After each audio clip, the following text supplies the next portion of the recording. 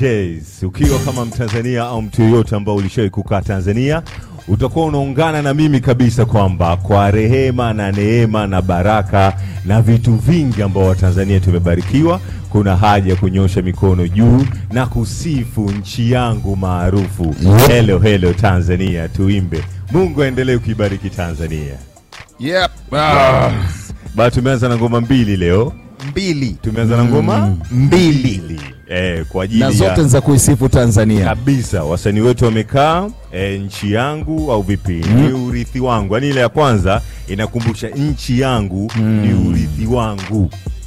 Kwa hiyo nchi yako wewe kama zawadi ya pekee nitaitunza. Of course.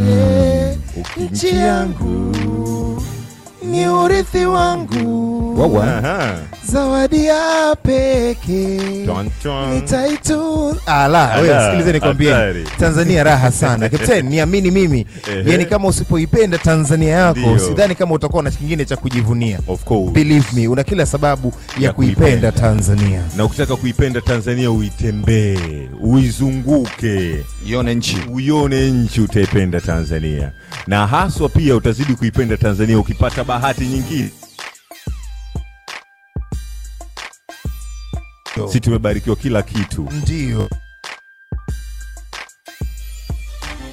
So Luguru tunaenda zako hata Tanga pale kule napokaa ndugu zangu huku ndako ungega ushauri nilitana nani hawa antendesha mbwai ni ushoto kule pia kuna mambo kule juu pia kuna mambo kule na anakwenda vizuri. Karibu sana kiongozi. Tunapenda nchi yetu Tanzania na Jahazi liko hapa leo TTB. Ndio bwana. Mwaliko mkubwa huko Kapteni. Mwaliko mkubwa sana, na hii ni Jahazi Tanzania Royal Tour Special. Leo ni mwaka mmoja tangu kampeni kubwa yenye mafanikio iliyofanywa na Rais wa Jamhuri ya Muungano wa Tanzania Mama Samia Suluhu, inaitwa Tanzania Royal Tour. Tangu ilipofanyika sasa kuizimisha mwaka mmoja, tukasema sio mbaya sana tuzungumze na taasisi kubwa sana inayosimamia utalii hapa nyumbani Tanzania, TTB. Na leo tumekuja ofisini kwao tukasema tumwazime. Na muhusika pia wa huko kwenye masuala hayo wizarani pale. Umeona bwana Dr. Hassan Abbas. Umeona bwana akachukua muda wake akasafiri akaja akasema sawa takuja tashiriki katika Jahazi huu mwaka mmoja bwana wa Royal Tour. Why not tusikae pamoja kwenye Jahazi Tanzania Royal Tour Special? Akasema tutakuwa pamoja. Kwa hiyo tuko naye Dr. Abbas, tuchonga naye mambo mawili matatu, tuangalie kumekuja na mkate gani, asali gani, samaki gani wameletwa na Royal Tour. Umeona kwa sababu vitu vinakuja na neema kama hiyo.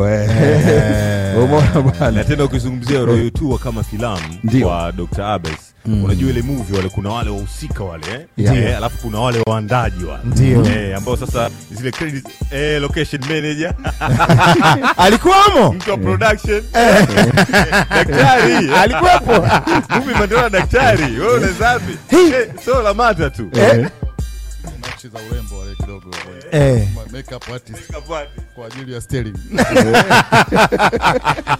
Unajua mimi yale maandishi yakianza kupanda, sisi ni wale ambao huwa tuna galambagala kwa ile popanda mimi nikanyanyuka sikuona waandazi waangalie maandishi mpaka mwisho ujue daktari ongera bwana.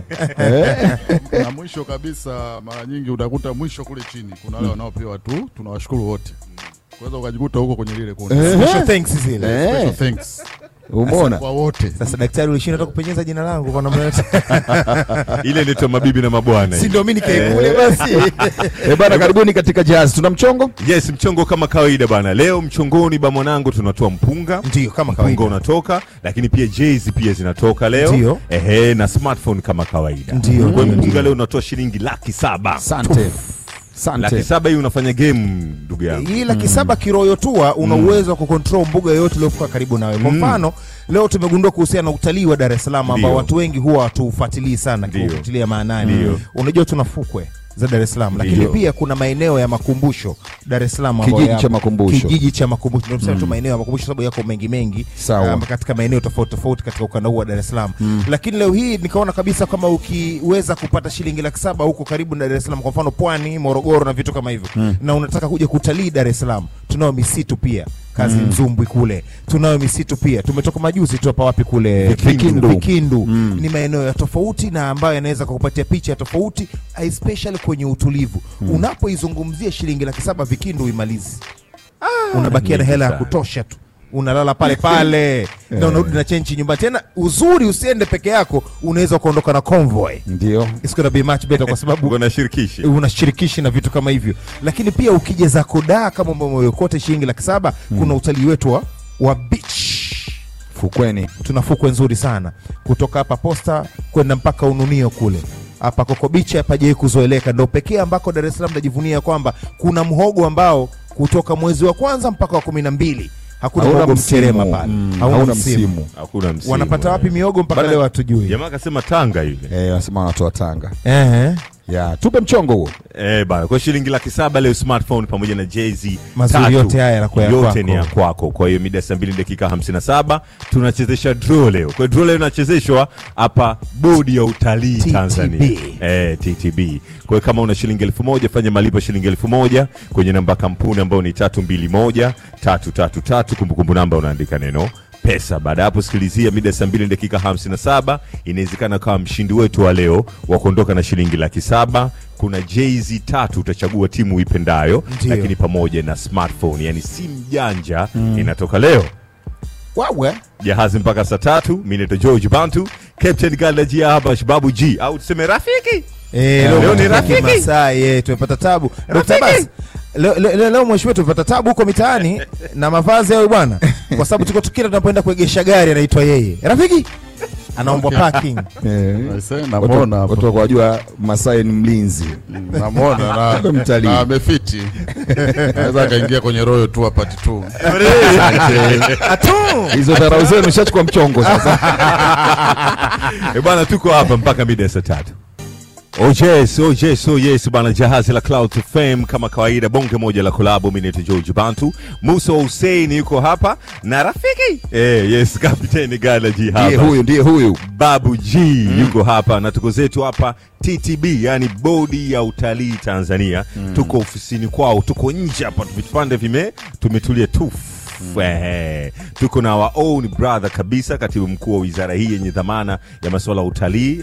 Tuko naye our brother Dr. Hassan Abbas. Tupo naye tunapigania story kuhusiana na mwaka mmoja wa Tanzania the Royal Tour. Yes. Lakini mambo hayo yote asiende ba mwanangu, tunarudi vitu vya msingi, ni makusanyo, maokoto ni ya muhimu.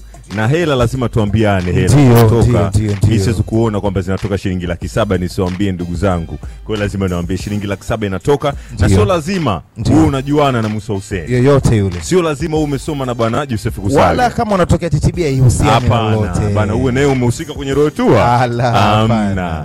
Uwe tu ni una umri wa miaka 18 na kuendelea, na uwe mteja wa Airtel Money, M-Pesa, Tigo Pesa na Halo Pesa. Na hitaji rocket science zaidi ya kuingia kwenye menu ambao unafanya malipo kama kawaida, alafu unachagua lipia bili, unachagua namba ya kampuni, alafu unachagua namba ya kampuni ya mchongo pesa ambayo ni 321333.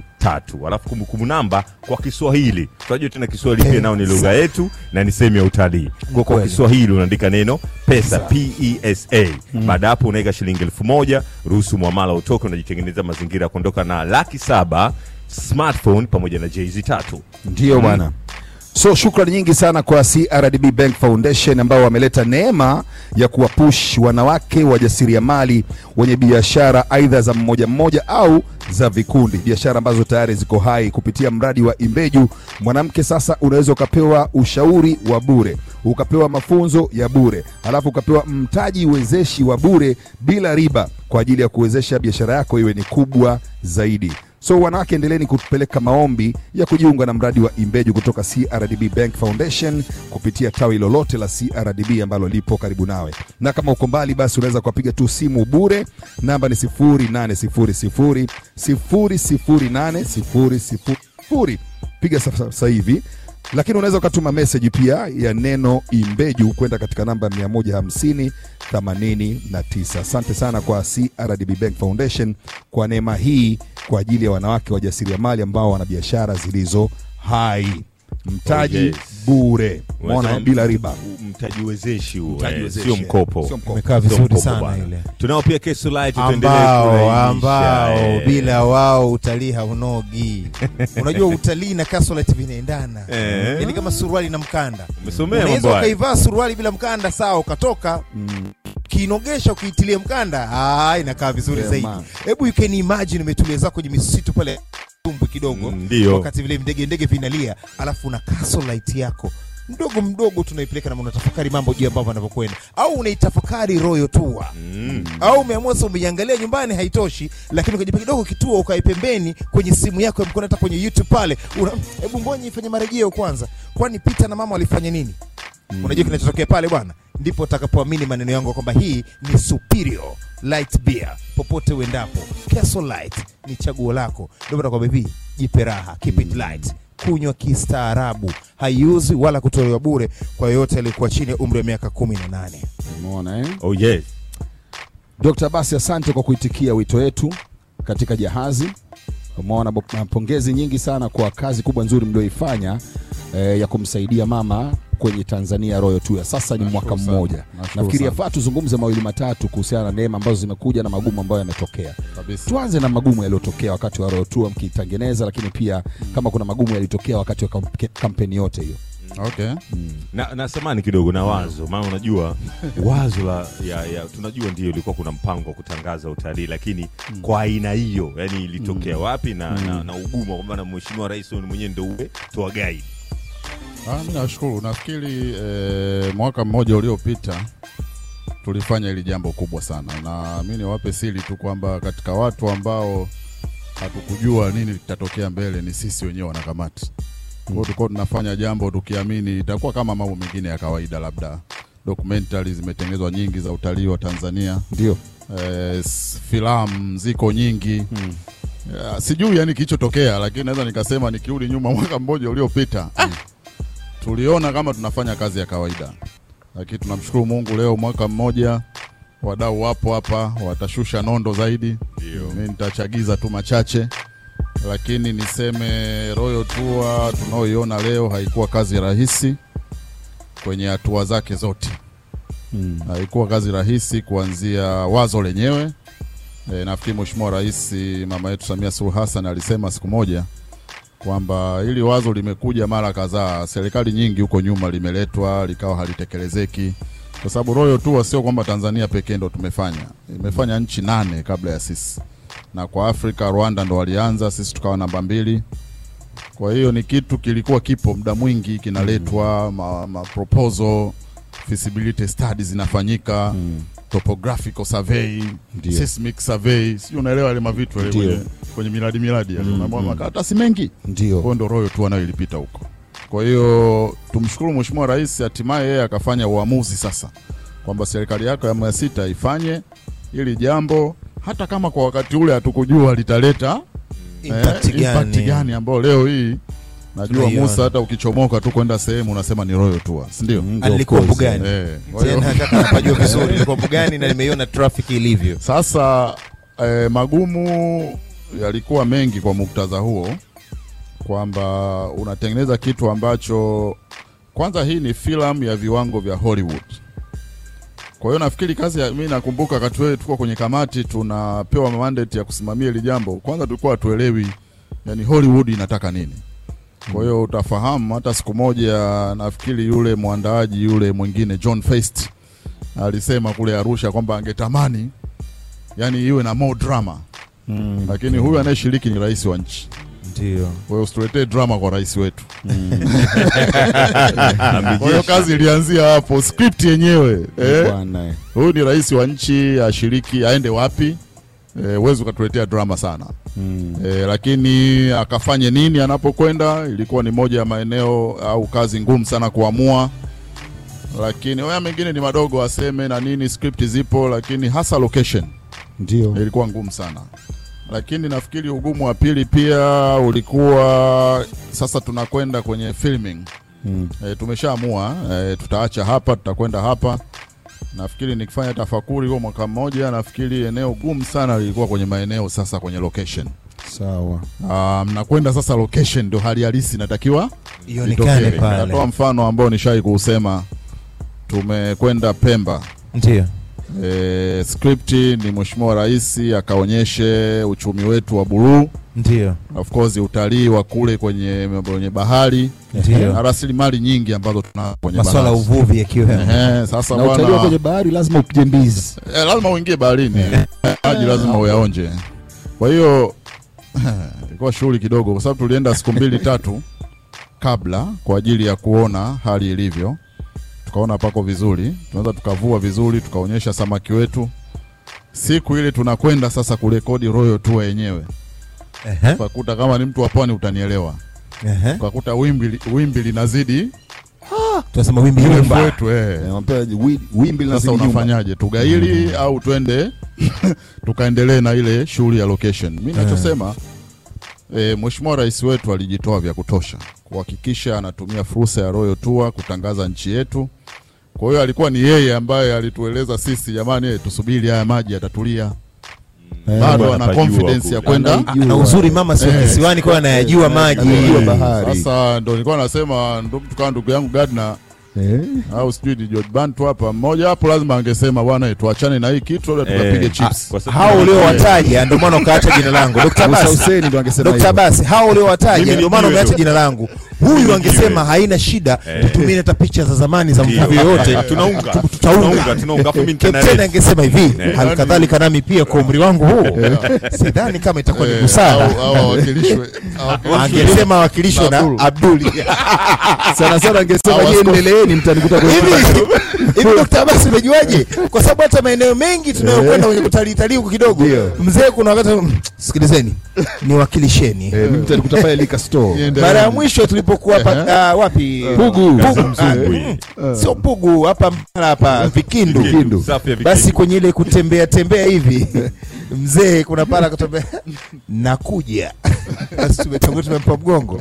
Kumuona tena hata mbele. Vitu kama hivyo. Kwa hiyo ndio yako mambo ambayo tunaposherekea leo ni muhimu kuendelea kumpongeza na kumshukuru kiongozi wetu. Alijitoa sana kwa ajili ya kutangaza utalii wetu. Lakini ziko stories nyingi za location. Kuna siku kwa mfano ya kufanya script kufanya voice over kwa maana ya zile kuingiza sauti na nini. Tulikwenda sehemu ya kwanza ikabuma. Yani sauti zikazi zinaingia nyingi yani za nje. Kwa hiyo sasa fikiria kuhama kutoka eneo moja kwenda eneo jingine, na huyu ni rais wa nchi, sio kitu rahisi. Kwa hiyo magumu kama haya unakutana nayo. Mmepanga kila kitu kiko sawa. Ndio. Lakini siku mzee maiki zinawashwa na nini na vitu vingine, kitu kinabuma. Mambo yameharibika. Kwa hiyo unaona ugumu kama huo. Lakini pia Mheshimiwa Rais tuendelee kumpongeza. Ni mtu wa kujitoa sana. Nakumbuka siku ya kufanya voice overs, alifanya voice overs kuanzia saa 5 asubuhi mpaka saa 2 usiku. Sababu unarudia. Lakini hiyo sio story ninayotaka kuwapa. Yaani amefanya saa 5 asubuhi mpaka saa ngapi? Saa 2 usiku. Mezani pale ilikuwa kuna korosho tu, ndio kitu kikubwa sana ambacho najua wewe Gardner tena na hii Musa pia na Musu. Ingekuwa ni Musa najua sana ungepiga bwana leteni pilau liwe na kachumbari. Hapa angesumbua sana baba mwanangu, angesumbua. Mara unapiga script unaacha tena hapo Dr. baada ya kushiba ile pilau kidogo nikategesi. Kwa hiyo kiongozi alikuwa wakati fulani anachukua muda mwingi kufanya hii Royal Tour, anajitoa kwa ajili ya Watanzania. Kwa hiyo mimi nafikiri leo tuna sababu ya kusherehekea. Nimeona mpiga tour moja ya Dar es Salaam. Dar es Salaam Royal Tour. Nafikiri kila Mtanzania sasa ni vyema akamwenzi kwa kuendelea kufanya Royal Tour. Yes bana, Jahazi tuko zetu hapa bodi ya utalii Tanzania hapa au vipi? TTB na tunapiga story na kaka yetu kabisa, our brother, mshikaji wetu kabisa, Dr. Hassan Abbas. Tunapiga naye story kuhusiana na mwaka mmoja wa Tanzania Royal Tour mpaka saa 3 Jahazi. Tupo sana. Jahazi. Yes, bana, sio kama siku zote inavyokuwa. Leo ni tofauti, tuko hapa nje kabisa TTB. Yes, kwa ndani of course unaweza kuona picha huko nje kwenye barabarani utuone, lakini sisi tuko kwa ndani hapa. Tumetulia hapa tunapiga story sababu tunakumbuka au tunasema leo ndo tunakumbuka ule mwaka mmoja wa Tanzania Royal Tour, na ndio maana tuko hapa TTB kwa ajili ya hizo story mob, na tunaye Dr. Hassan Abbas hapa. Lakini pia time inazidi kwenda, leo unachacharika pia. Leo unaweza kufanya kituo chako tu cha kiaina. Ndio, na unahitaji hela, 700,000 inatoka yes. Pia smartphone na Jahazi 3. Fanya tu mpango wa malipo ya shilingi 1000 kwenye namba kampuni ambayo ni 321333. Kumbukumbu namba unaandika neno pesa. Ndio mazingira ya kuondoka na shilingi 700,000, smartphone pamoja na Jahazi 3. Jamani, kuna jamaa mmoja anaitwa Hussein Misembe. Yeye ndio Misembe, Hussein Misembe, yeye ndio amekuwa mshindi jana wa tiketi ya kusafiri na timu ya wananchi Dar es Salaam Young Africans kwenda Afrika ya Kusini kutazama mechi ya marudiano ya nusu finali ya kombe shirikisho la Afrika. Umeona bwana Oh yeah. Na ameshinda safari hiyo kwenda kwa shilingi 2,000 peke yake. Kwa hiyo jamaa anakwenda Afrika ya Kusini na Yanga kwa gharama ya shilingi 2,000 tu. Ndege anapanda, hoteli anakaa, na kwenye mechi anakula, anakula, kunywa, na ndugu zake atawakumbuka na simu atapiga. Sasa hata wewe pia unaweza kuwa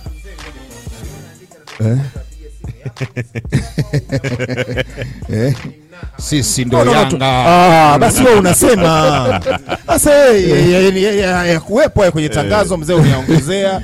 Mzee tupo kazini bwana. Basi bwana, hata wewe unaweza kuwa ni mshindi kwa shilingi 2,000 tu ukapata hii safari ya kwenda na Yanga Afrika ya Kusini katika mechi ya marudiano. Ingia tu katika huu mchezo. Unachotakiwa kufanya, nenda kwenye menu yako ya malipo ya mtandao wako, chagua lipa bili, alafu ingiza namba ya kampuni, ndio hii 553111 553111. Baada ya hapo weka namba ya kumbukumbu kwa kuandika neno Yanga au namba 111, kisha ingiza kiasi shilingi 2,000 peke yake. Thibitisha malipo yako kwa kuweka namba ya siri. Bas, umeingia kwenye draw maalum ambayo leo saa 3 usiku inachezeshwa. Si ajabu na wewe ukapata ushindi wa tiketi ya kusafiri na Yanga kwenda Afrika ya Kusini au zawadi nyingine za TV pamoja na friji. Wanakuambia twenzetu South Africa kwa Madiba, cheza zaidi, shinda zaidi. Captain, naam, kabla kutoka hapo, Dr. Abbas, wewe shabiki wa timu gani? Najua Coastal Union haupo. Abdul alishaniambia. Ndio. Kama sio shabiki wa Coastal. Sawa. Kwa hapa nchini sio? Kwa hapa nchini. Harley Stars. Naam? Kuna timu inaitwa Harley Stars. Sasa hiyo kiongozi wangu umeamua. Kukosoa na mimi siwezi kukukosoa. Nataka rubiga. Ya wapi? Tangu utotoni. Ya wapi? Harley Mwakinyumbi kwetu huko. Iko Harley. Harley Mwakinyumbi, unafahamu? Sasa ni daraja gani hiyo? Gardner anakueleza. Ndio timu yangu kubwa sana. Yaani ndio uwezi. Na wale vijana wako vizuri, kuna siku tu watafika mbali. Umeona Yeah. Kwa kwenye ligi kuu unashabikia timu gani? Ya Tanzania sasa. Ligi kuu ya Tanzania. Siku ya Harley Star ikipanda ndo. Napanda nayo kwenye ligi kuu. Napanda nayo taratibu, yani. Taratibu mdogo. Ila hatari kabisa. Ukimwangalia Dr. Abbas kama mtu wa Simba hivi. Ukimwangalia. Jamani, tupo katika Jahazi Tanzania Royal Tour Special.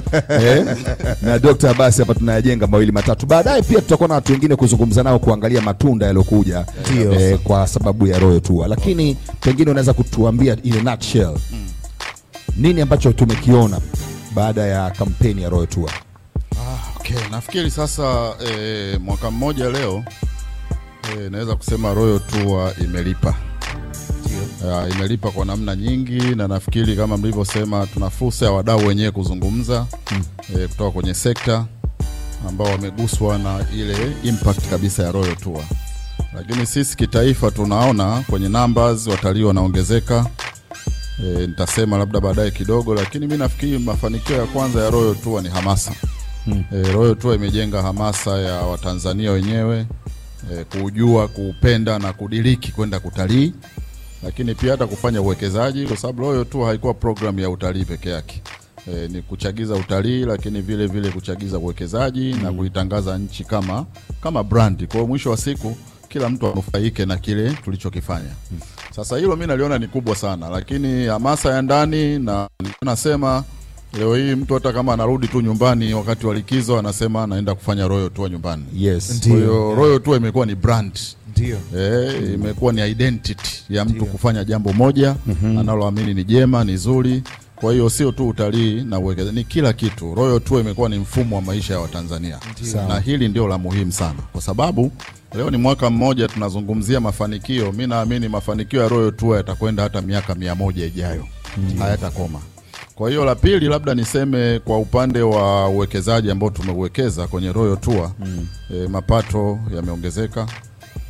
Lakini vile vile sio mapato, watalii of course wameongezeka. Leo nilikuwa naangalia takwimu za Benki Kuu. Leo wametoa takwimu zinazo compare mwezi Machi mwaka jana na mpaka kufikia mwezi ni April mwaka jana mpaka April mwaka huu, kwa maana ya mwezi uliopita. Mwaka jana tulikuwa na watalii kwenye 809 hivi, lakini sasa hivi tumefika watalii 1.5 Hawa ni wale wa nje. Maana kama tumedouble hivi kwa haraka. Tumesha double. Na actually naweza kusema Royal Tour imetusaidia kwa haraka sana kutoka tulipokuwa kabla ya COVID. Kwa sababu kabla ya COVID tulifika 1.5 milioni, 600,000. Sawa. Kwa hiyo wakati nchi nyingine zinahangaika kurejea kwenye hali ya kawaida kwenye utalii, sisi Royal Tour imetusaidia kwa mwaka mmoja kwanza tumesharejea kwenye hali ya kawaida ya tulipokuwa zamani. Lakini sasa subiri rekodi ya mwaka huu. Mwaka huu tunakwenda kuvunja rekodi ya watalii, iwe wa ndani au wa nje. Na hizo ni kwa rekodi za watalii wa nje. Hizo ni za nje. 1.5 ambao tumefikisha ni wale wa nje. Watalii wa ndani kwa takwimu za Desemba tumefikisha 2.3 au wa ndani. Kwa hiyo ukijumlisha 1.5 blaza la mtakwenda. Au wewe utasubika mwaka huu Desemba. Kwa hiyo ukijumlisha 1.5 ya nje na 2.3 ya ndani, jumla tuna 3.8 Ndio. Sasa lengo la Comrade Chongolo kule kwenye Chama cha Mapinduzi ni kwamba kufikia 2025 tufikishe watalii 500,000. Kwa sisi kama sekta tayari tuko 3.8, bado 1.2 tu. Na najua juzi ulivyoenda kule Kizimkazi na wapi ushaniongezea. Wameongezeka wengi sana. Kwa kwenye 4 naona na kwa sababu najua hata sisi pia huko mtaani Dr. Basi wakituona sema wale watu wa Jahazi wale watu wa Royal Tour wale. Kabisa. Wale watu wa raha tu wanapenda kuweza, lakini ni kitu ambacho inabidi kila mmoja aweze kweli huko mtaani wanavyosema. Sema watu wa raha, lakini kweli kuna raha. Na ukitaka kuona kwamba unaifaidi mema ya Tanzania ni utembee. Uweze kuiona Tanzania. Usipotembea. Na ndio msingi wa Royal Tour. Royal Tour ni raha. Ndio. Watu wa relaxi, wafanye maendeleo, wakatalii, wakawekeze, wa make money. That's essence ya Royal Tour. Sio stress. Ukiona una stress hujafanya Royal Tour. Sasa kutakuwa na muendelezo mwingine wa Royal Tour. Si lazima kwa rais kwenda kurekodi film nyingine. Lakini tu kwa kufanya kitu kingine chochote cha kikampeni ili kuendelea kutangaza utalii wa ndani na wa nje kwa namna hii ya Royal Tour. Labda niseme kama ni mafanikio mengine ya Royal Tour ni kwamba imetupeleka duniani. Dunia imeijua zaidi Tanzania. Dunia inakuja Tanzania katika aspect mbalimbali. Lakini kubwa ni kwamba dunia inatamani kuijua zaidi Tanzania. Sawa. Kwa hiyo Royal Tour haiwezi kuwa mwisho, wala haipaswi kuwa mwisho wa sisi kuendelea kujitangaza duniani, kuambia rasilimali tulizonazo, mambo amazing tulionayo hapa nchini. Huu blaza ndio mwanzo wa siku, mikakati na mipango mingi zaidi ya kuendelea kuitangaza nchi yetu. Labda niseme kwa mfano ndani ya mwaka mmoja huu tumeshapokea maombi ya maproducer, wazalishaji wa film na documentaries kutoka Hollywood. Zaidi ya 4-5 hivi zinafika, ambao wako tayari kuendeleza pale ambapo Royal Tour imeishia. Actually hata hao waandaaji wenyewe wa Royal Tour wameshaleta maombi, wana tayari filamu inaitwa The Hidden Tanzania au Hidden Gems of Tanzania. Tanzania iliyojificha yani nje ya Ngorongoro, Serengeti tulizoonyesha sasa, hiyo Tanzania nje ya taarabu tulioonyesha, nje ya mambo kama hayo, samaki, nje ya madini tulioonyesha kwenye Royal Tour. Tanzania ina nini kingine? Tayari tumepokea maombi, tunayachakata, na mimi nasema huu ni mwanzo wa kuelekea kwenye mikakati zaidi ya kuitangaza nchi. Tupia ombi letu hapo la season 2. Mwambie Dr. Basi hapa ili tuelewane vizuri, kwa sababu maombi yashatumwa 4 kutoka Hollywood. Bwana alitaka lojibiwa na sisi tunaomba tuwe kutoka Bongo Wood bado Kuna maombi ya Jahazi au Bongo Hood. Maombi ya Jahazi kutoka Bongo Hood. Sio kutoka Hollywood. Lakini kama nilivyosema, ndio wakati fani pia kulikuwa na hoja kwamba kwa nini haikutengenezwa na wasanii wetu labda na nini. Nafikiri tulijibu, lakini pia mwaka mmoja leo tunafanya tafakuri pia niseme hili. Royal Tour sio ile filamu. Kwa hiyo unapokuja kutuletea maombi ni kwamba una package gani ya kutusaidia kuitangaza nchi yetu. Kupitia Royal Tour nchi yetu imepata connection au access ya kuwafikia wadau wakubwa kwenye uwekezaji huko nje. Kwa hiyo ukija na maombi ya Royal Tour usifikirie utatutengenezea filamu tu. Je, una connection na watu gani wakubwa huko duniani? Ili tukiwa nao karibu tuweze kupata uwekezaji na kuzidi kupata wale hata high end tourist. Kwa hiyo usije ukasema mimi naweza kutengeneza filamu. Royal Tour is more than that. Kwa mfano, kupitia Royal Tour Mheshimiwa Rais wetu aliweza kufanya interview na majarida makubwa karibu yote duniani. Sasa ndugu yangu Musa Hussein, ukiniambia unakuja na kamera yako nitakwambia nashukuru. Kamera nimeiona. Sasa vipi unanifikishaje kule New York Times? Kwa ndo maswali kama hayo. Bwana. Ni kupitia mahojiano ambayo Mheshimiwa Rais aliyafanya kupitia vitu kama New York Times, New York Magazine, Essence Magazine, CBS, Travel Weekly na majarida mengine makubwa duniani. Watu milioni 600 mpaka CNN walizungumzia Royal Tour. Watu milioni 600 walijua Tanzania. Kwa unapokuja unatupa package gani zaidi ya ile filamu tu. Kwa mfano kupitia Royal Tour Mheshimiwa Rais alikutana na matajiri 5 duniani ambao ni namba 1 kwenye kila eneo lao. Alikutana na mtu ambaye ni namba 1 anayemiliki hoteli nyingi kuliko mwanadamu yote duniani. Ni kupitia Royal Tour. Mheshimiwa Rais kwenye kupitia Royal Tour alikutana na mtu ambaye anamiliki meli nyingi za kifahari kuliko yoyote duniani. Ni kupitia Royal Tour. Mheshimiwa Rais kupitia Royal Tour alikutana na mwanadamu anayemiliki movie theaters nyingi kuliko mwanadamu yoyote. Ingeweza kuendelea na kuendelea. Je, ukija na maombi yako una kamera na lights tu au una na hizi connection? Sasa mimi nadhani hapa tukae sehemu moja, katibu mkuu hapo. Eneo moja mimi na utaweza kufanya. Ngoja kwanza utaribu. Tupige connections za ndani, utalii wa ndani. Ndio sisi tuna connection za ndani special, wachambaji. Mheshimiwa, sisi tuna watu wetu wa ndani. Ndio. Na tunadhani kwamba kuna haja ya kufanyika pia hamasa ya ndani. Unajua kuna mwingine yuko pale pale Arusha labda, lakini hajawahi kusogea hata Tarangire wala hata Ngorongoro hata Manyara kwa sababu tu hajawahi kupata msisimko wote. Kwa nini aweze kwenda kule? Unajua Tanzania ni watu wa hamasa pia. Sisi tunaona kwenye connections za nje inaweza ikawa shida. Tena tabu kubwa. Wewe unakiri ni dhambi nzito. Kwa ndani sisi tusichukue dhambi hiyo. Watu ndani. Watu ndani tunaamudu wote. Yaani hapo tu. Nani atushinda wewe? Mbea tundembea. Bwana Jahazi tuko TTV hapa. Wewe akudufikisha kwa mrombo kidogo. Namwambia mheshimiwa kuna wawekezaji wa ndani. Namwambia kuna wawekezaji wa ndani kama hawa. Bwana tu. Jahazi. Jahazi. Sikia.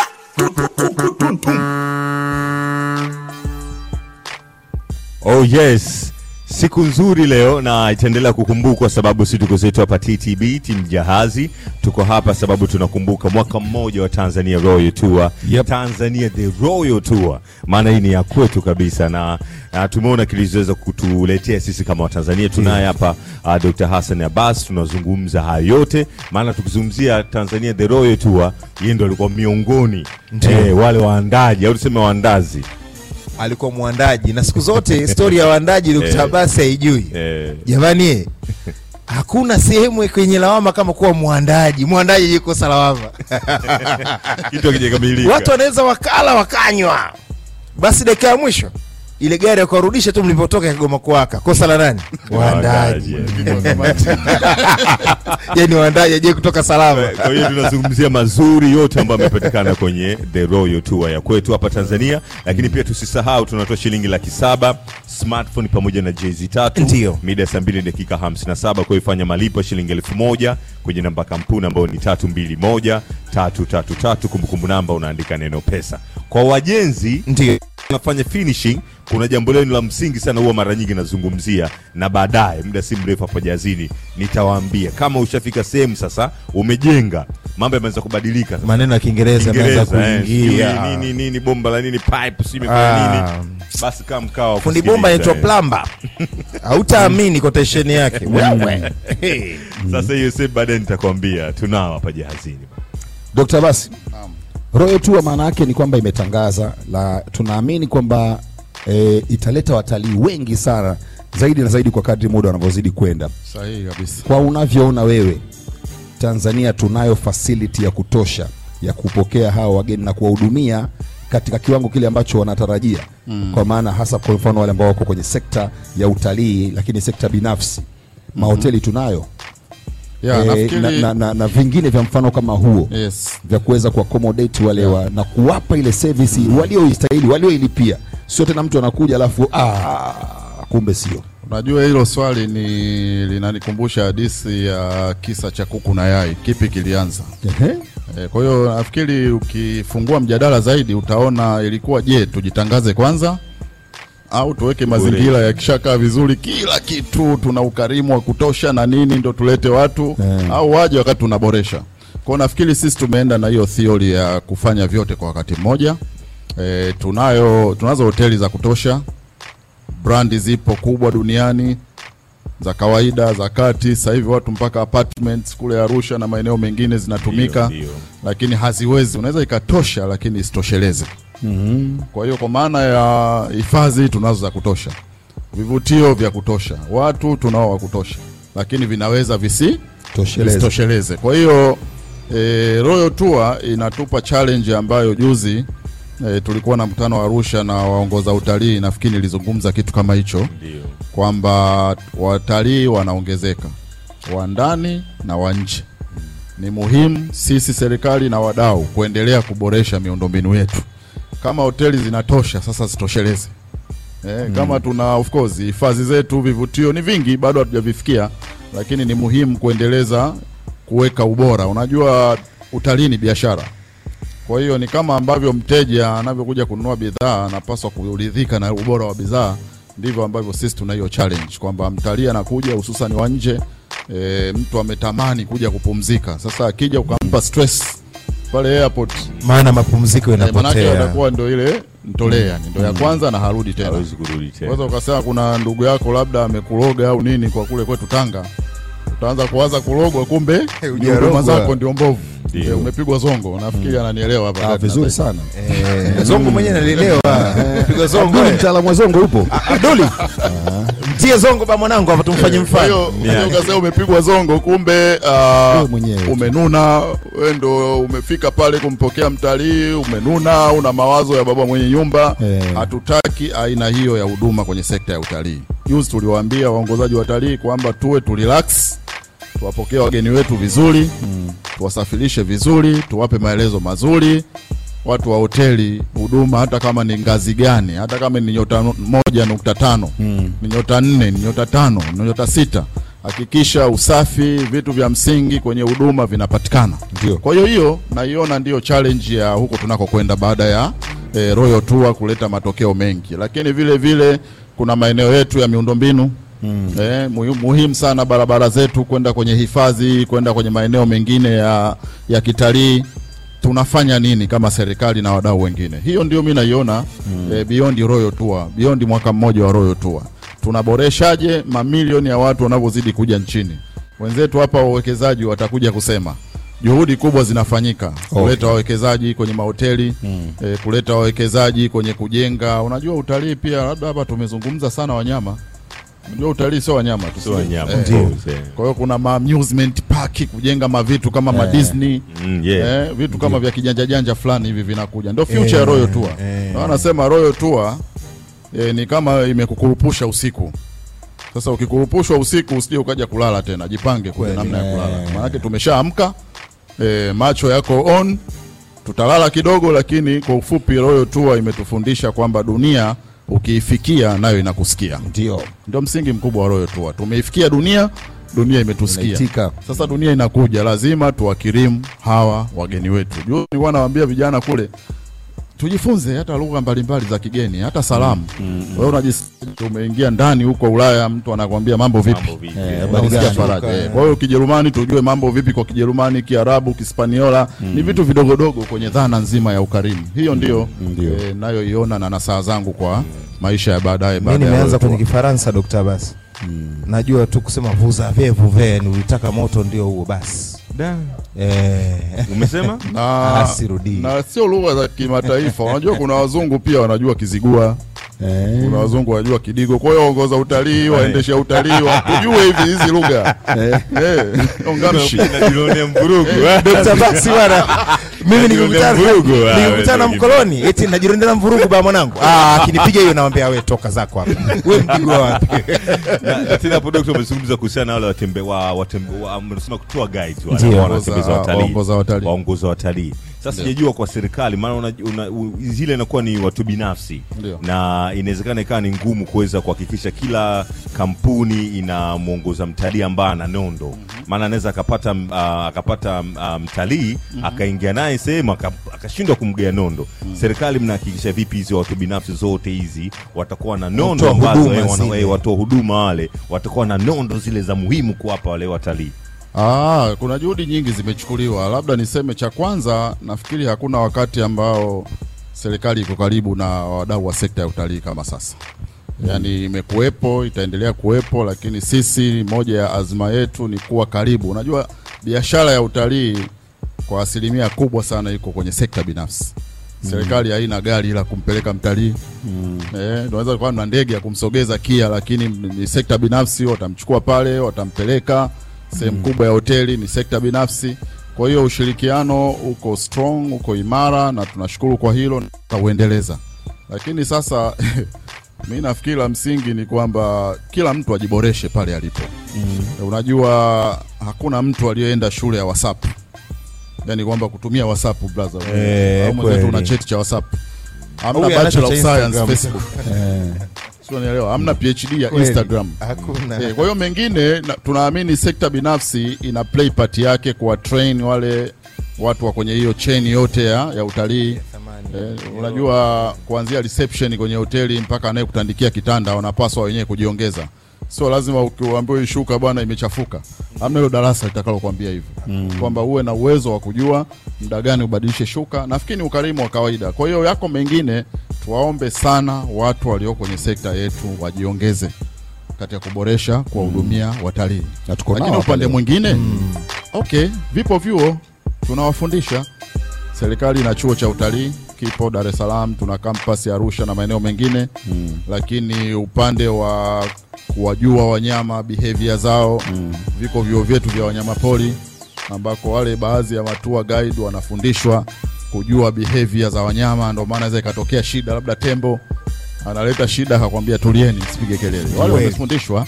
Kwa vitu kama hivi tunaendelea kuvifanya, lakini mafunzo ya muda mfupi, na juzi tumekubaliana pale Arusha kwamba mambo hayo mengi customer care yatafundishwa, lakini hata hili tulolisema la lugha za kigeni tutaratibu lugha za kigeni. Tour guide wetu wajue lugha nyingi. Wapo wanajua lugha 4, 5, 6, lakini maboresho zaidi yatafanyika. Kwa hiyo ni kitu endelevu.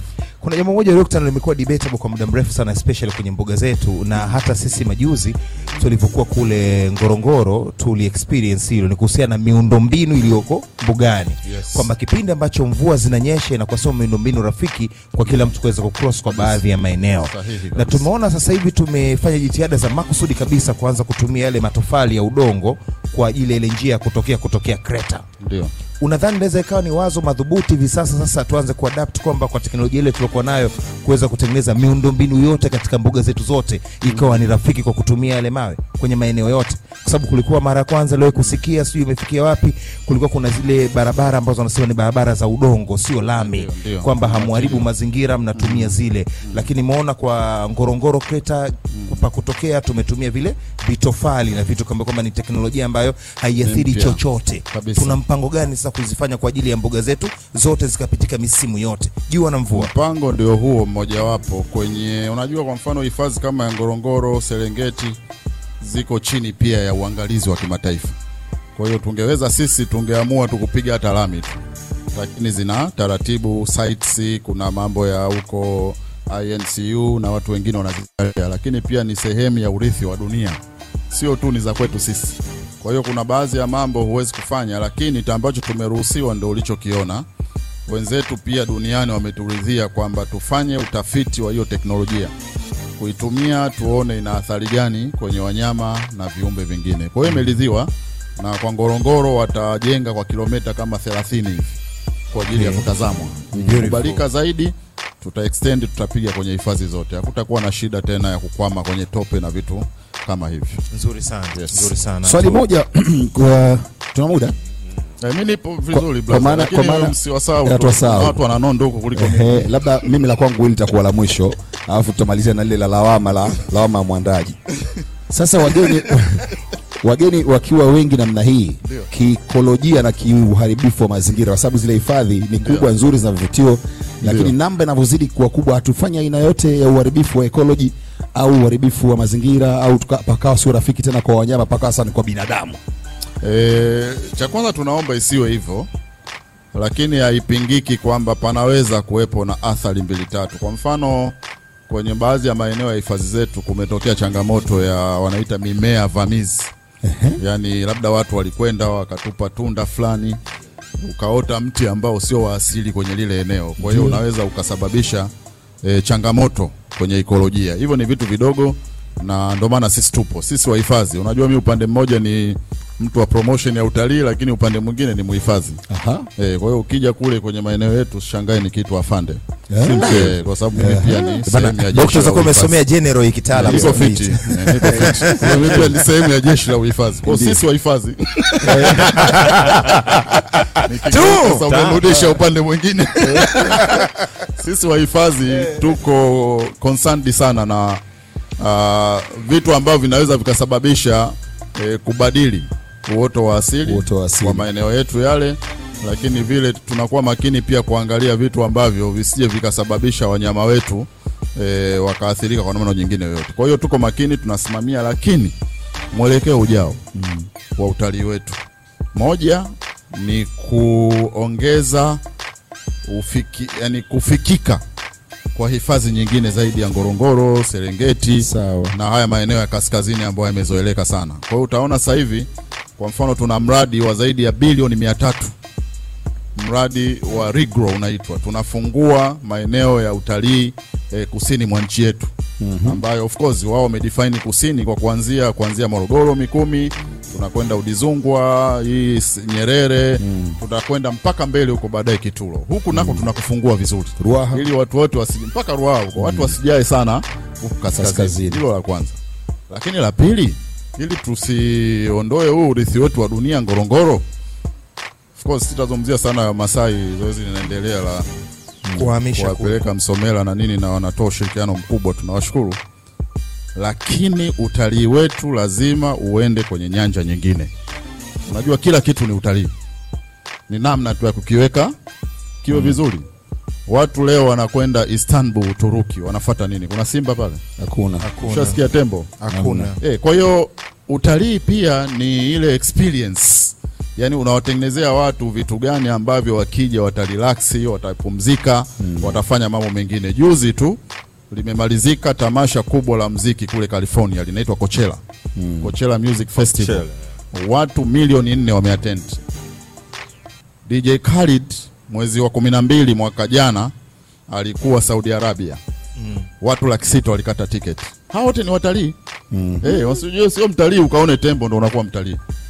Actually labda huko nisende sana. Kuna kitu ndani yake kinachohamasisha zaidi utalii. Wake nikizungumzia nusu finali na finali mnaweza mkandaa. Sasa tulikuwa tuna wazo hilo tuseme tukaiangalie mbugani. Kwamba tu tulikuwa tunaomba ruhusa yako. Tena hii mheshimiwa hii Gardner alikuwa samani kakaangu. Unajua Gardner alikuwa anataka kulisema hilo jambo na mimi naomba nimwahi, na nadhani kwa kuwa tuna katibu mkuu hapa wa wizara husika, hebu litolewe tamko leo.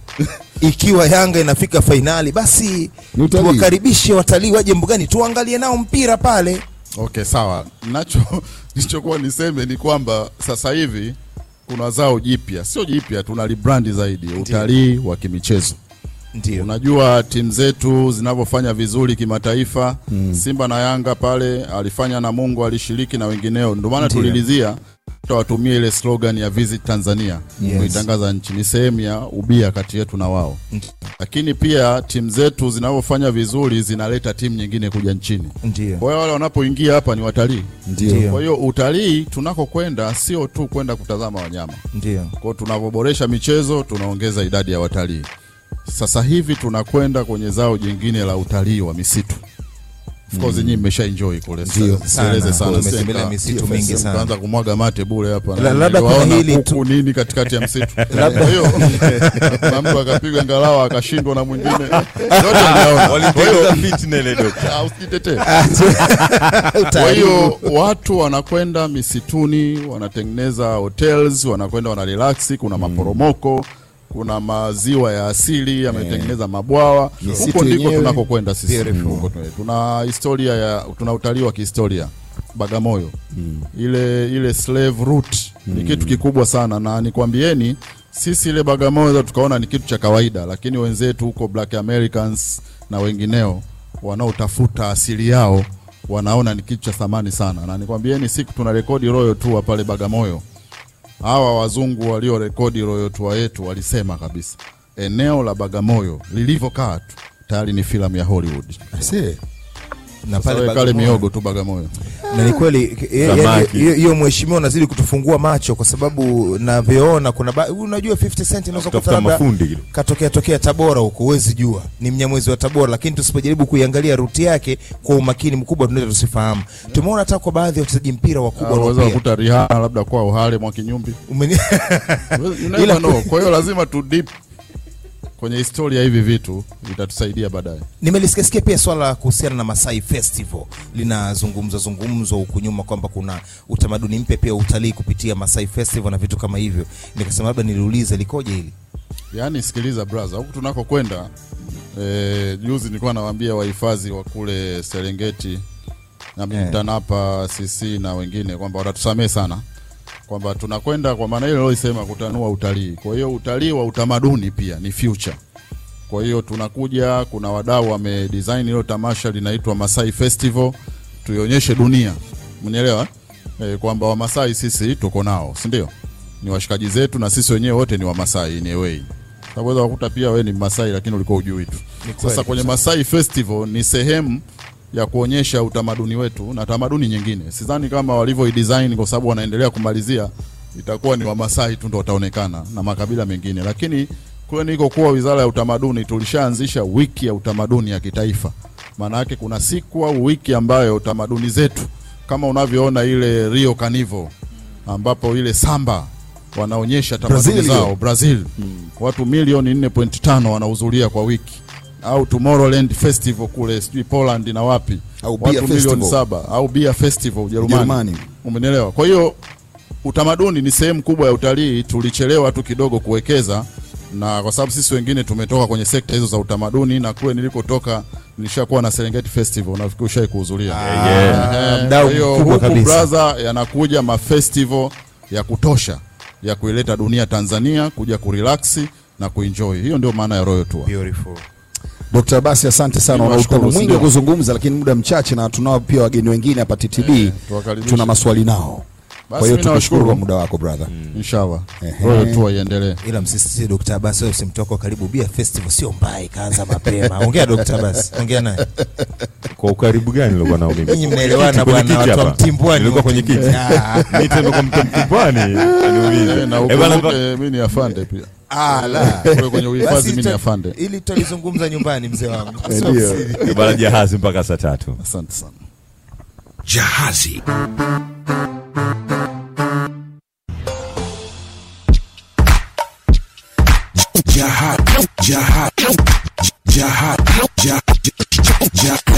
Jahazi. Yes, bana Jahazi la Clouds FM, tuko zetu Dar es Salaam 88.5 na hatuko mjengoni pale Clouds Media Group, tuko hapa TTB. Ndiyo. Na tujahamia, tumekuja hapa kwa ajili ya mchongo mmoja tu, kuongea na kuweza kuona faida za mwaka mmoja wa Tanzania The Royal Tour. Ndio maana tuko hapa na muda si mrefu tunaongea na ndugu yetu hapa John Matthew ambaye anatoka kituo cha uwekezaji Tanzania, ambaye anashughulika na masuala ya uhamasishaji na uwekezaji. Kwa hiyo tutazungumza mengi sana kutokea kwao, lakini cha msingi pia usisahau shilingi 700,000 inatoka. Kwa hiyo tukizungumza masuala ya uwekezaji unawekeza. Kiwanda cha kwako ambao ndio simu, malighafi yako ni shilingi 1,000. Buku. Ufanyaji kazi wako ni ndio ile kufanya malipo. Yes, uchakataji wa malipo shilingi 1,000 kwenye namba kampuni ambayo ni 321-333. Kumbukumbu namba unaandika neno pesa. Baada hapo sikilizia, inawezekana mida saa 2 dakika 57 tukakupigia simu wewe kwamba ndo mshindi wetu wa leo. Uzuri wa mchongo pesa, draw ikishachezeshwa, pesa inaingia moja kwa moja kwenye account ya mtandao ambao umetumia kushiriki mchongo pesa. Sisi kukupigia simu ni zile hongera tu, au vipi bwana Yes bwana, tunao pia Tigo. Ndio. TIGO Tigo. Na uzuri wa Tigo, ukiwa mteja wa Tigo, ukienda pale kwenye sehemu ambayo unakuta kuna bango limeandikwa Tigo Rusha, manake unanunua pale salio kwa maana ya voucher, au unaweza kujiunga kwenye vifurushi mbalimbali. Kwa hiyo ukifanya hivyo, manake ni kwamba unajitengenezea mazingira ya kuondoka na bonus. Tigo wanatoa bonus ya SMS 50 kwa yoyote yule ambaye anaununua salio au anajiunga na kifurushi chochote kwa yule wa Tigo Rusha. Kwa hiyo endelea kununua vifurushi kupitia Tigo Rusha upate hizo bonus za SMS za bure 50 kutoka Tigo. Live it, love it. Yes, tarehe 6 mwezi huu wa 5 katika ukumbi wa Warehouse pale Masaki, zamani kwa unaitwa Next Door Arena, ndio ile siku ambayo tunakwenda kukutana katika ile Uni Talent Show msimu wa 4. Uni Talent Show Season 4 imehusisha mashindano ya vipaji vya wanafunzi wa vyuoni kutoka mikoa ya Arusha, Mbeya, Dar es Salaam na Kilimanjaro. Mkoa gani utatoa mshindi haijulikani, lakini katika season hii ya 4 mshindi anapata shilingi milioni 10, na wa pili milioni 3, na mshindi wa 3 atapata milioni 1, lakini wengine wanapata nafasi ya kuonekana vipaji vyao. Huwezi kujua watakutana na nini. So tujitokeze kabisa tukashuhudia hiyo tarehe 6 mwezi wa 5 pale Warehouse Masaki, Uni Talent Show Season 4, kipaji chako kiwanda chako. Yes, tuko na John Matthew bana. Yeye ni mkurugenzi wa idara ya uhamasishaji kwenye upande wa uwekezaji. Mtu muhimu sana kwetu. Anahamasisha uwekezaji. Yeye ndo anahamasisha uwekezaji. Na ieleweke jamani, kuwekeza unaweza kuwa mwekezaji pia kutoka ndani ya nchi. Ndio. Sasa bwana John, uwekezaji kwenye hili eneo, kwanza ieleweke kwamba Dr. Abasi amezungumza, kumbe Tanzania Royal Tour ilikuwa sio tu kutangaza utalii, watu waje kutalii, Yani lakini pia kuwatangazia watu mnaweza kuja kuwekeza kwenye utalii wa Tanzania. Ndio. Sasa uwekezaji wa utalii Tanzania ukoje na ni upi? Asante sana. Kwa kweli hii programu ya Royal Tour kimsingi kwa upande wa uwekezaji sio tu kwamba ilikuwa inalenga kuvutia watalii, lakini bali ilikuwa inalenga kuhamasisha uwekezaji kiujumla. Kwa hiyo hapa matokeo yake ambayo tumeyaona kutokana na Royal Tour ni kwamba yamepita kwenye yani tuseme kwamba yamegusa sekta zote, zile sekta muhimu ambazo tunavutia uwekezaji. Kwa hiyo tutaona hapo baadaye nitakapoonyesha baadhi ya takwimu zinazoonyesha ni kwa kiasi gani tumeweza kufanikiwa kupata idadi kubwa ya uwekezaji kupitia Royal Tour.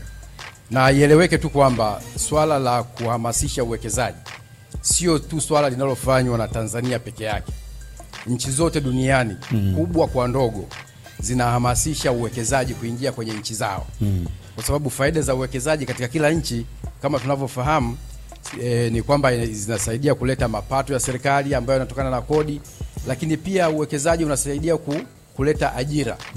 Unaleta ajira kwa watu ambao ni wanatoka kwenye mavyuo na kadhalika, lakini pia uwekezaji unasaidia kuleta utaalamu na ujuzi katika nchi mbalimbali. Kwa hiyo kila nchi ina juhudi zake inazozifanya, ina mikakati yake ya kuhakikisha kwamba uwekezaji unaelekea kwenye nchi zao.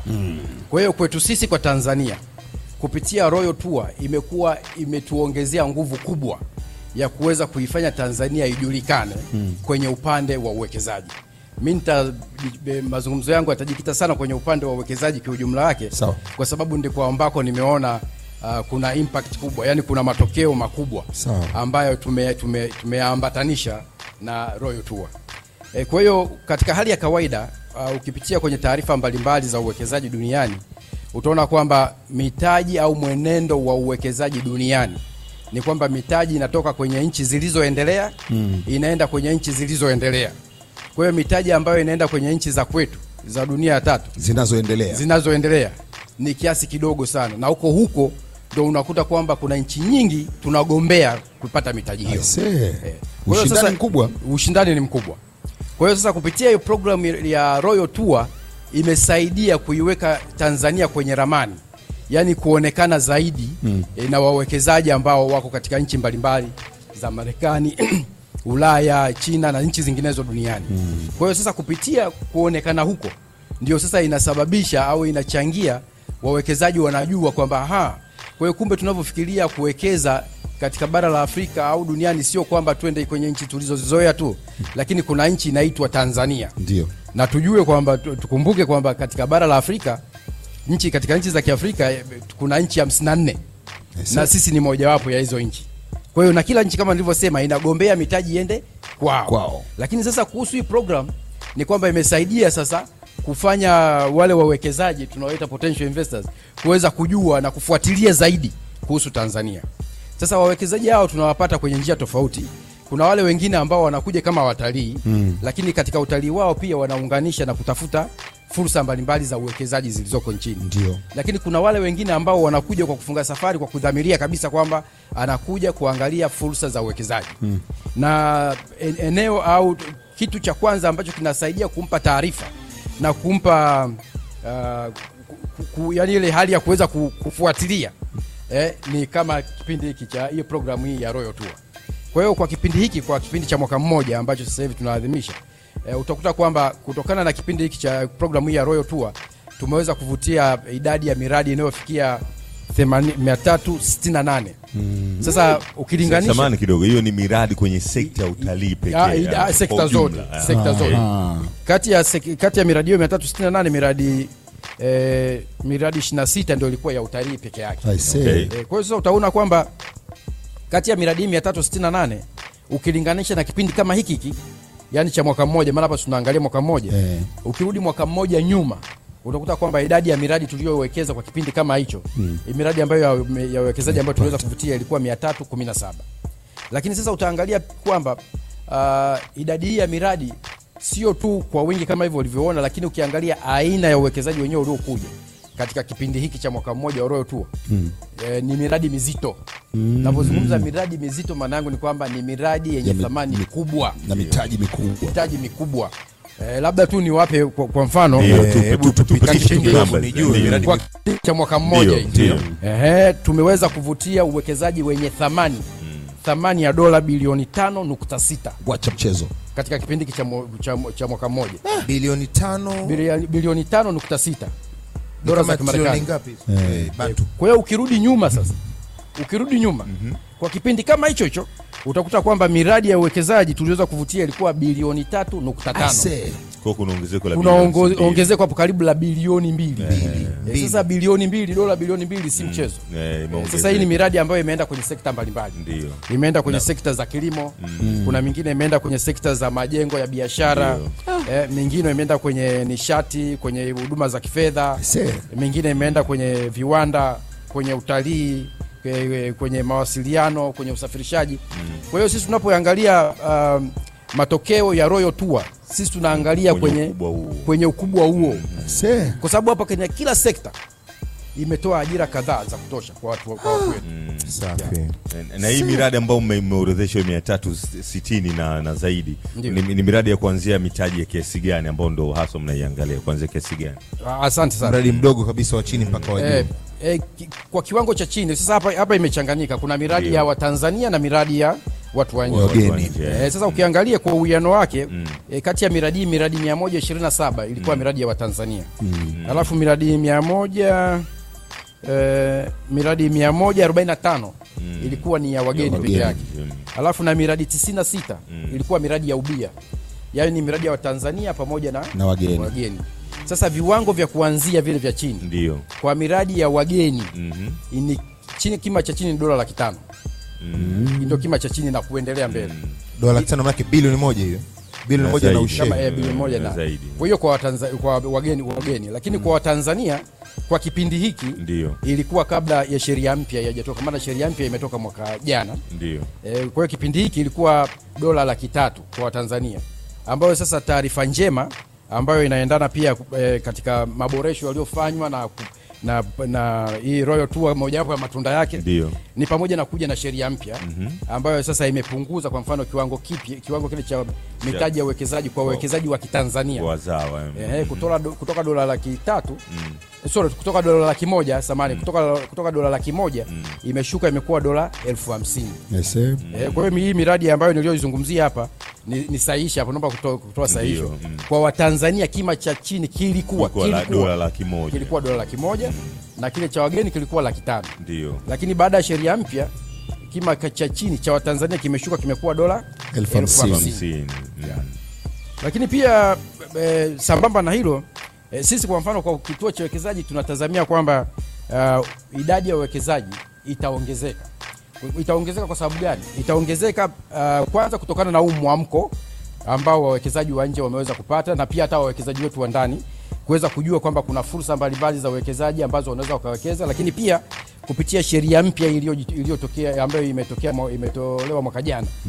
Kupitia sheria mpya ambayo imepunguza kima cha uwekezaji kwa Mtanzania kufikia $50,000, lakini pia kupitia sheria mpya imewezesha sasa miradi inayotaka kufanya upanuzi au ukarabati nayo iweze kusajiliwa na kituo cha uwekezaji na kuweza kunufaika na vivutio mbalimbali vya uwekezaji. Kwa hiyo tunatumaini kwamba idadi hii ambayo imeongezeka itazidi kuongezeka zaidi kutokana na hayo maboresho mapya ya sheria mpya ya uwekezaji ambayo inaanza kutumika hivi karibuni.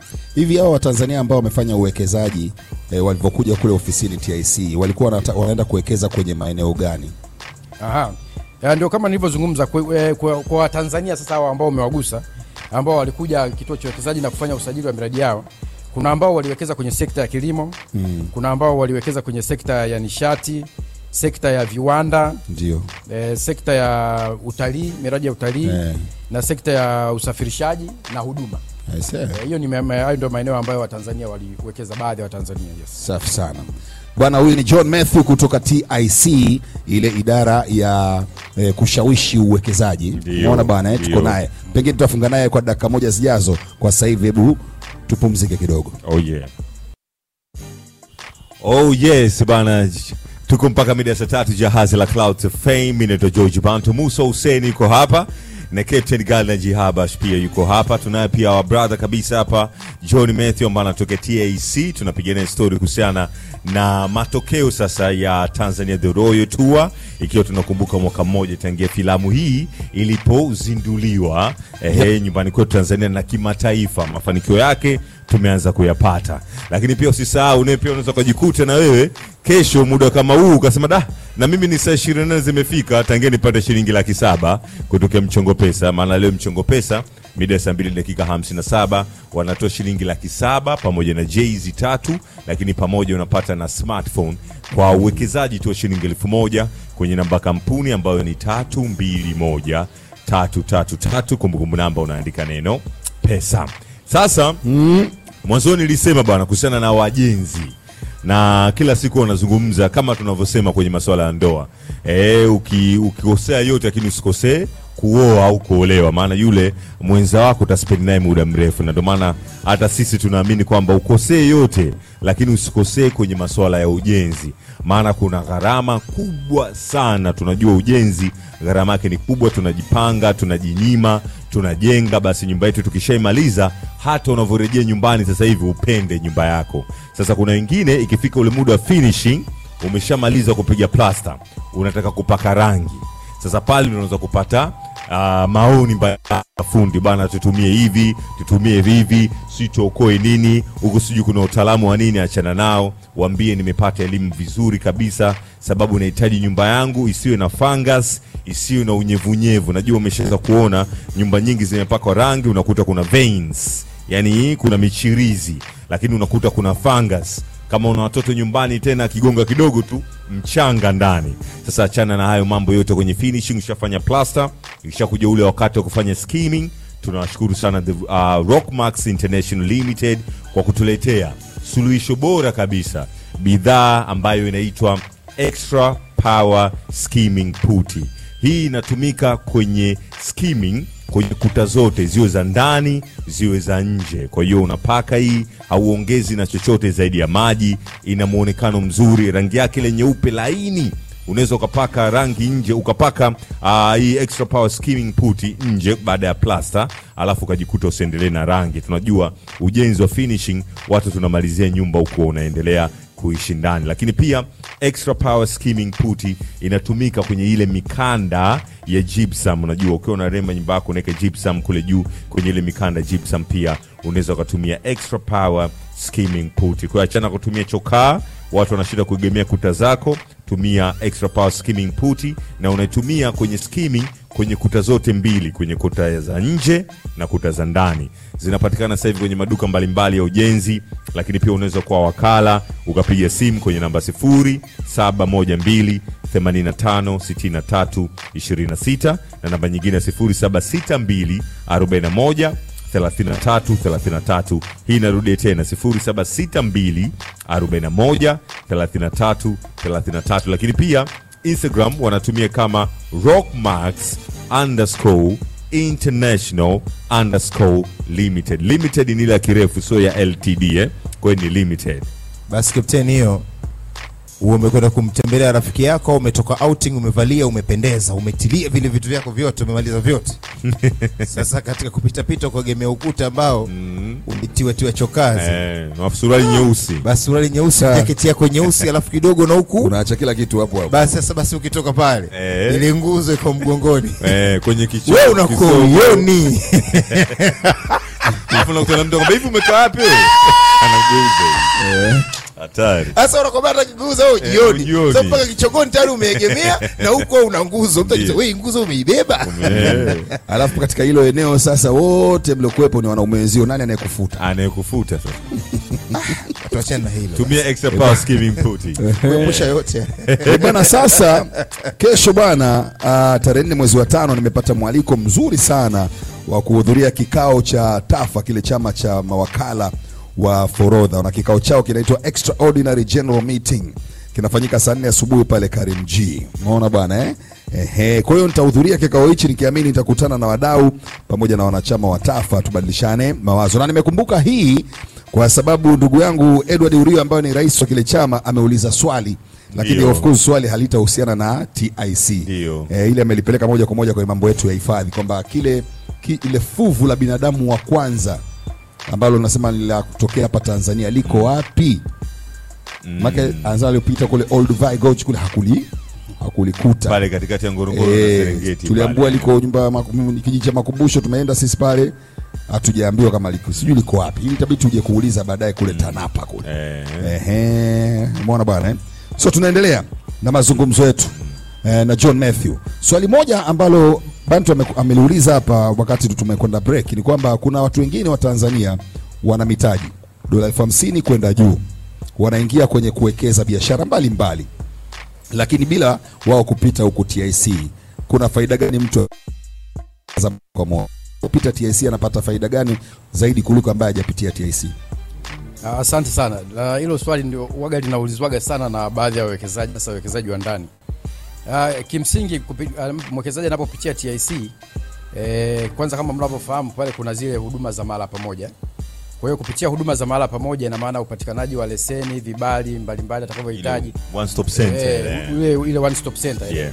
Zile huduma zote zinakuwa rahisi yeye kuzifikia na anapata huduma zote bila tatizo lolote. Ndio. Lakini kupitia pia kituo cha uwekezaji, atakapopewa cheti cha uwekezaji, kile kina aina mbili za vivutio. Kuna vivutio vya kikodi na vivutio ambavyo si vya kikodi. Kwa hiyo vivutio vile ambavyo sio vya kikodi, kimoja wapo ambacho asipopitia hatopata ni unafuu wa kulipa kodi kwa bidhaa za mtaji ambazo zisizo maalum. Sawa. Maana kuna aina mbili za bidhaa. Kuna bidhaa za mtaji na bidhaa za mtaji zisizo maalum. Tunaita capital goods na deemed capital goods. Kwa hiyo zile bidhaa za mtaji ambazo zisizo maalum ni vifaa vile ambavyo havipo kwenye huu moja wa ushuru wa forodha wa Afrika Mashariki. Ndio. Yaani havijulikani kama bidhaa za mtaji. Lakini sasa kupitia utaratibu wetu wa ndani kwa kila sekta, ikiwa sekta utalii, kuna vifaa ambavyo vinajulikana, kwa mfano magari na kadhalika, camps na kadhalika, tents na kadhalika. Kwa hiyo ni vifaa ambavyo vinafahamika kwamba hivi mwekezaji wa ndani akiviagiza basi apate unafuu wa kulipa kodi kwa 75%. Kwa hiyo anapata exemption, anapata relief ya 75% ya import duty. Kwa hiyo atalipa 25% tu inayobaki ya thamani ya vile vifaa alivyoingiza. Lakini pia faida nyingine ambayo atapata kupitia kituo cha uwekezaji ni kwamba pale atakapohitaji kumwajiri labda mtaalamu kwenye eneo fulani, na kama ameona kwamba humo ndani hayupo mtaalamu ambaye anaweza akamiti standard anazozitaka yeye, basi anaweza akapata huo unafuu. Yani kupitia cheti cha uwekezaji anapata unafuu wa kuweza kuajiri hadi kufikia watu 10 kulingana na yeye anavyotaka, lakini utakuta baadhi ya wengine wanaajiri mmoja, wengine huwa hawaajiri kabisa. Kwa hiyo hayo ni manufaa ambayo anapata. Lakini zaidi ya hapo ni kwamba mwekezaji huyu anapopata changamoto yoyote labda kwenye halmashauri kule au kwenye baadhi ya taasisi zingine za serikali, na akishakumbana na ile changamoto kwake yeye labda inaweza kamwea ngumu, kwa hiyo anachotakiwa kufanya anakuja kituo cha uwekezaji, sisi tunamsaidia. Kwa hiyo inakuwa ni jukumu letu kuhakikisha kwamba hii changamoto anayokutana nayo inaondoka ili uwekezaji uendelee. Kwa hiyo hizo ni faida ambazo atapata akiwepo TIC, lakini asipokuwepo hawezi kuzipata. Aise, shukrani sana. Tumepata elimu bwana. Tumepata elimu nzuri. Mwanangu, sasa upambane kutoka ujasiriamali. Kutoka ujasiriamali unaingia kwenye uwekezaji, si ndio? Ujasiriamali pia naye kawekeza, unajua. Upambane. Kuna ujasiriamali wengine na mitaji ya $50,000 fresh tu. Kwa sababu unajua kwa lugha ya rais ni kwamba mitaji $50,000 ni magari tunayotembelea mjini hapa. $50,000 ni magari tu haya. Na labda nifafanue zaidi hapo. Na tunaposema mtaji wa $50,000 haina maana kwamba awe nazo mfukoni au kwenye benki yake. Hapana. Ile ni thamani ya mradi wake kwa kipindi fulani cha utekelezaji ambacho atakapopewa cheti cha uwekezaji atapewa kwanza miaka 3. Kwa hiyo anawekeza taratibu kama $5,000, $6,000, $7,000. Kaka yeye mimi naye bwana. Na kama hiyo miaka 3 inakuwa bado haijafikisha, tunamuongezea tena miezi nayo 5 jumla mpaka 5. Kwa hiyo anafanya uwekezaji taratibu. Na labda nikienda ndani zaidi kuelezea ni kwamba kwenye hizo $50,000 maana yake ni kwamba thamani ya ardhi, ndio thamani ya mitambo, kama atakuwa na mashine, kama atakuwa na magari, furniture and fittings, watu wengi nayo, watu wengi wanao, ila watu wengi wanaogopaga kusema $50,000 uwekezaji. Hawajui kama ni kwa ujumla wa thamani yote ya kila kitu ambacho unafanya unachokuja kuwekeza. Hiyo baba unayo. Tuuze fankago ili tuingie mjini. Tumefikia huko. Bwana, shukrani sana our brother Johnny Methi kutoka TIC kwa muda wako. Lakini pia tunawashukuru sana Flying Fish Beer, ndio tuko nao. Na Flying Fish Beer ndio bia pekee. Tunarudi tena, ndio bia pekee ambapo unakunywa unapata ile ladha ya bia, lakini pia kuna ladha zingine tofauti za matunda ndani. Unazungumzia limao, unazungumzia chungwa, unazungumzia apple. Kwa hivyo wote hivyo wamekusanya na wakati ile ladha ya bia ili upate ile bia na uenjoy. Na sasa hivi unapata ile chupa yenye ujazo wa mililita 330 ni shilingi 2,000. Uzuri wake ni kwamba unaweza kuondoka nayo. Kwa kama ulikuwa umekaa sehemu kidogo, umepiga vitu au labda unarejea kutoka ofisini, unaendesha gari, basi unaweza kuchukua take away ukaenda kuzinywa nyumbani. Kesho pia nao pia ni siku kunywa kistaarabu bila hayuzo la kutimia kwa yoyote mwenye umri chini ya miaka 18. Jamani, mnafahamu ya kwamba upo utalii wa uwindaji? Unachukua banduki, unapata vibali, unatungua swala, unakata paja, kidari, unachoma, unaendelea. Tutalizungumza hapa katika Jahazi Tanzania Royal Tour Special. Uko na bia pembeni, wakumbushi. Oh yes, bana, Jahazi la Clouds FM. Tuko zetu hapa TTB kwenye ofisi za bodi ya utalii Tanzania Dar es Salaam. Kwa hiyo watu wanapita nje, magari tunayasikia, na tuko hapa kwa sababu ya mwaka mmoja wa Tanzania The Royal Tour. Na tunaongea na wadau mbalimbali. Of course, muda si mrefu tunapiga story. Hao ni mamalikia wa nguvu kapiteni. Tunaye Eliza pamoja na Lilian. Hao wote wanatokea kile unasema ni chama cha wakala waendesha watalii, wakala waendesha watalii, lakini wanawake. Kwa wana chama chao. Kwa tuko nao hapa. Sasa hao ndio wanamiliki zile kampuni za utalii. Kwa hapa tuna Mrembo Safaris, na Zoa African Safari. Hatari sana ya vipi bana. Lakini pia shukrani sana kwa Vodacom kwa kutuletea ile Vodacom Tanzania Foundation ambao kiukweli sasa hivi wanachokifanya wametuletea ile e-fahamu. Kwa kama ukihitaji elimu mbalimbali, inawezekana ni mwanafunzi unakosa sehemu ya kujifundishia, basi kupitia e-fahamu ni elimu mtandaoni. Na kuna rocket science, tembelea kwenye website yao ambao ni www.e-faham.vodacom.co.tz. Shukrani sana kwa Vodacom. Tuko nao Jahazini, lakini pia tunakumbushana baba mwanangu shilingi 700,000 ndio zinakwenda kutoka muda si mrefu, takriban dakika kadhaa zimesalia hivi mpaka chache sana. Kuna huku shilingi 700,000 inakuhusu ukiitilia nia ya kwamba naitaka, na kweli utaipata. Na smartphone utaipata, na Jahazi utaipata. Na 700,000 bana, kiukweli kabisa unaenjoy maisha. Kutaka kutalii, unatalii vizuri kabisa. Haba tumulize Lilian kutokea Zoha, na 700,000 unaweza ukanipigisha game na namna gani, au nikatalii kivipi shilingi 700,000 kupitia kampuni yako?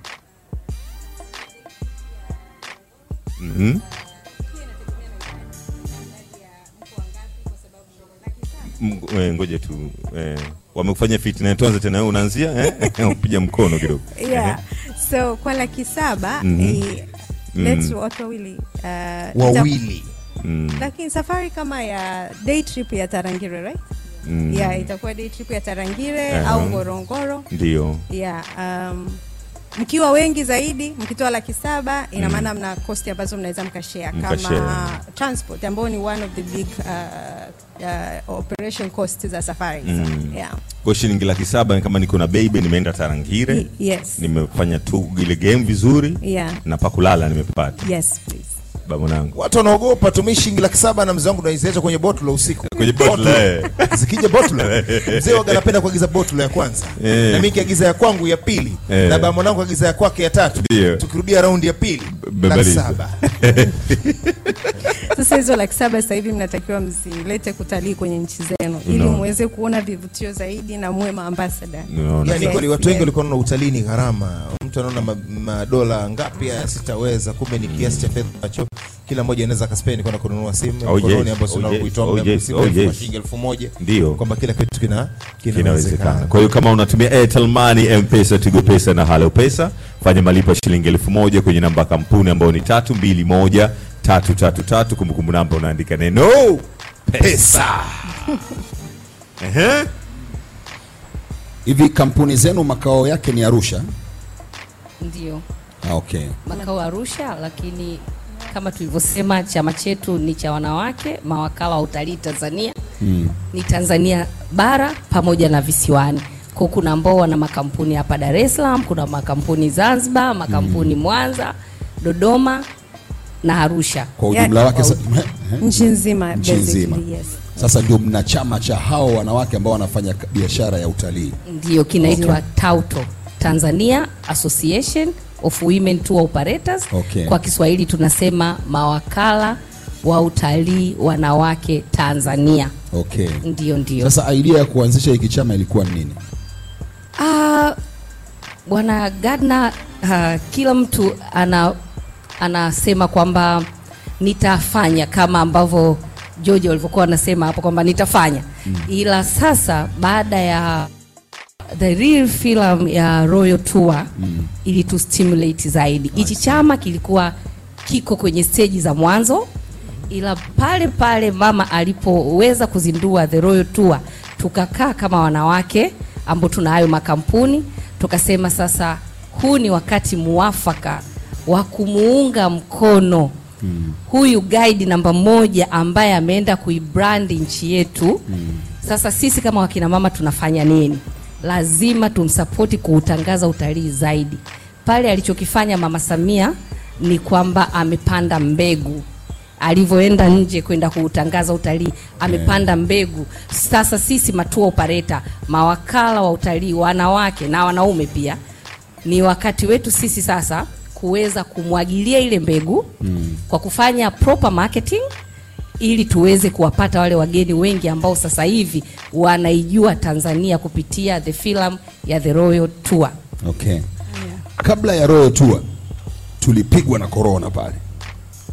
watu wengi biashara zilipigwa ngwara kweli kweli, na hakika na nyie pia iliwakumba hiyo. Mnaweza mkatoa angalau hata kimifano, kwa mfano wewe binafsi kama wewe, ni jambo gani lilitokea baada ya athari ya corona, jambo gani lilitokea kwa biashara yako ukasema Mungu wangu itakuwaje? Unajua hizi natural calamities huwezi kuzizuia, lakini mimi kama Mrembo Safaris niliamini kwamba ni kitu kitakachopita. Kwa hiyo kipindi hicho chote kilikuwa ni kipindi cha kujipanga upya, ni jinsi gani utalii utakaporudi tena, ili gonjwa litakapoondoka nitaweza kuamka tena na kuanza biashara vizuri. Lakini kama ninavyosema, Royal Tour imekuja mara baada ya kwamba corona inaenda kuishia. Kwa hiyo tukaanza kupata angalau mwanga wa kuona kwamba sasa biashara inaanza kufunguka, unakutana na wageni 2 3, then baadaye wakaanza kuwa wanaongezeka, kwa sababu mwanzo tulikuwa tunategemea either maagent ambao na wenyewe pia walipata athari, tunategemea watu mbalimbali, ila kwa sasa unakuta unapata booking direct, unashangaa umepatikana kutoka wapi. Kumbe ni watu wengi walioweza kuangalia the Royal Tour, wanaanza kusearch makampuni yaliyoko Tanzania, wanaikuta labda Mrembo Safari au wanaikuta Zoar. Wakikuta hivyo wanaanza kukupa inquiry, kwa hiyo biashara inaanza kurudi kwa kweli. Lilia, ni vipi, kuna mkasa binafsi kwenye kampuni yenu ambao mliupata baada ya Royal Tour baada ya corona kupiga dunia? Yeah. Ni ukweli kabisa. Kwanza kabisa kulikuwa hamna kitu cha kufanya ofisini. Kwa hiyo ilibidi turudi nyumbani, ilibidi tuwalipe watu half of the money. Kwa hiyo ni mikasa ambayo watu wengi wanarudishia watu hela. Yeah, like hakuna biashara, unafanya nini kwa mfano? Umeelewa? Kitu ambacho tuliweza kufanya kama kampuni ambazo bado ni changa kama sei, tulijitahidi kuwa retain wafanyakazi wetu badala ya kuwafukuza kabisa. Tuliwaambia tu wapunguze masaa ya kazi, ambapo watu wengi walifanya hivyo kwenye utalii. Lakini eventually taratibu tuliweza kupata tena wageni kidogo kidogo, na tunaona siku zinavyozidi kwenda utalii unaongezeka kwa kweli. Na of course Royal Tour imesaidia kwa kiwango kikubwa sana, lakini pia juhudi binafsi za watu wenyewe. So changamoto zipo, zitakuwepo, calamities kama hizo zipo, lakini ni jinsi gani ya kudili na issue kama hizo ndio inao kudefine wewe ni reliable tour operator ama wewe ni mtu tu ambaye you are just there for yourself, ama uko tu kwa ajili yako binafsi, something like that. Captain Misha, huku yangu kutoka Malkia wa Nguvu anijibu na anambie ni mpaka DK wanafanya nini cha makusudi. Tulipokwenda kule Ngorongoro tuliweza kukutana na guide pekee wa kike mpaka DK Tanzania. And beyond. Ni Ngorongoro and beyond pale Ngorongoro. Mimi napenda usahihi wa mambo, ndio maana kuchukua maelezo vizuri. Wewe uchele kuniingiza chaka. Umeelewa vizuri bwana? Tukakutana na guide ambaye alitupatia story, alikuwa dada aitwa nani yule? Aziza akasema ya kwamba vitu ambavyo vilimpatia inspiration ni kutoka kwa guide wa kwanza Tanzania ambaye alikuwa si Mariam, anaitwa Mary, Mama Maria. Tukapewa story ya Mama Maria, akatuambia naye akawa inspired kutoka kwa Mama Maria mpaka akaamua kuingia kwenye ufani ya guide. Tukamuuliza wengine wapo? Aziza akasema hivi, mpaka DK sijui, lakini hakika ya kwamba anahisi niko peke yangu. Kwa sababu gani? Yeye mwenyewe hajasikia pia kwamba kuna magaidi wa kike ambao wanafanya hizi shughuli za utalii, kwa maana kwamba yeye mwenyewe anaweza kaendesha gari akamuongoza mtalii na kumhudumu kama vile ambavyo magaidi wengine wa kiume wanafanya. Sisi tumempata mmoja. Ilikuwa mwaka gani? Juzi tu hapa mwezi wa 4. Sisi tumempata mmoja. Ndio maana tunataka kusikia kutoka kwenu. Kuna wengine nani na wako wapi? Kwanza kabisa sisi kama wanawake tuna focus kwa tour operator kwanza. Sisi tour operator wanawake. Hatuja focus kwa magaidi wa kike. Kwa hiyo kujua exactly number ni difficult kidogo. Wewe mpaka dakika unamjua nani? I see them a lot. Mfano, mimi mwenyewe na magaidi wa activity wa kike na magaidi wa mlima wa kike wapo. popote alipo. Margarita ni guide wangu mzuri sana. Okay. Shout out to her. Kwa hiyo ukiwa unaongelea kuhusu magaidi, we are not so much kwenye magaidi, lakini kama wanawake tulikuwa kwenye utalii basically ambao tumefocus kwenye kuwa tour operators, owner waendesha watalii, kuna magaidi wanawake wapo. Wapo. Okay, fine. Na nadhani nilikuwa nimelifanya hivyo kwa makusudi kulichokoza, kwa sababu naona kwenye eneo la utalii huku sehemu kubwa ni wanaume ambao ni magaidi, na leo tumepata kuwasikia ninyi mpo, ndio maana tukauliza na upande wa pili huu kwamba mnafanyaje kuweza kuwawezesha wengine either wakaingia kwa wingi zaidi au tukapata kuwafahamu ambao wapo. Asante sana. Magaidi wa kike wapo na wanafanya vizuri. Kuna yuko anaitwa Glory, ni guide mzuri sana na ameshashika nafasi ya kuwa guide wa kike mzuri. Kuna Agata, wako ambao yani wanafanya kazi na tunaziona kazi zao na tunategemea watafanya makubwa zaidi. Lakini lengo letu sisi baada ya kuona vile Mama Samia kwamba yeye kaenda kuibrandi nchi kama guide wa kike Ndio Tanzania, mwanamke ambaye ni rais, yeye peke yake vile ni brand tosha. Yani Mama Samia kama Mama Samia tayari ni brand. Nembo nzuri sana hiyo kwa mwanamke. Yes. Kwa hiyo na maana chama cha Tauto kazi yetu kubwa sasa ni kuweza kutengeneza magaidi wa kike wengi ambao wataweza kubrand pia nchi kama ambavyo mama alivyoweza kubrandi. Yeah. Ile kitendo cha kwamba tu yeye ni mwanamke tayari ni brand, nafikiri mnafahamu. Kwa hiyo maana wageni wengi watakapokuwa wanakuja pia wakaendeshwa na magaidi wa kike, wanaweza wanaongeza hamasa ya kututangaza zaidi. Kwa chama chetu tumelenga zaidi kwamba muda sio mrefu tutaanza kwenda maeneo ya kusini ambako tunataka kwenda kuhamasisha wakina dada wengi kwanza wafungue makampuni ya utalii. Wale wenye motisha ya kufungua kampuni za utalii, sisi kama chama tutaenda kuwaelimisha jinsi gani wata go about, na baada ya hapo wao wakishafungua hizo kampuni tutaanza kuinsist wa make sure kwamba wanakuwa na magaidi pia wa kike ili kuweza kuongeza namba kubwa na uchumi wetu utaendelea kukua kwa vizuri na tutakuwa tumemsupport Mama Samia. Mzee, okay, mimi niko sawa. Twende kusini. Kwa sababu Tanzania Royal Tour season 2 twende kusini. Twendeni kusini. Umeona bwana. Tunaendelea na Jahazi. Jamani, tunawashukuruni sana kwa muda wenu. Tumeipata elimu, kumbe na nyinyi mmefaidika na Royal Tour. Sasa twende kusini. Na baba mwanangu hapa anapomuona na sura yake anavyoji, kati ya guide wa kike na guide wa kiume unamtaka yupi? Wanaume shaka nao sana wale. Kuna uhitaji kaka. Tunawashukuru jamani. Asante sana. Oh yes bana, Jahazi la Clouds FM tuko zetu 88.5 Dar es Salaam, na hatuko mjengoni, tuko TTB hapa kwenye bodi ya utalii Tanzania, na tupo hapa kwa ajili ya mwaka mmoja wa Tanzania the Royal Tour. Kwa tunaongea na wadau mbalimbali. Tumesikia mamalkia wa nguvu, na sasa hivi tunaongea na kitu cha msingi saba mwanangu. Unajua kuna utalii, tumesikia kuna utalii wa utamaduni, unajua cultural tourism, lakini sasa kuna utalii wa uwindaji.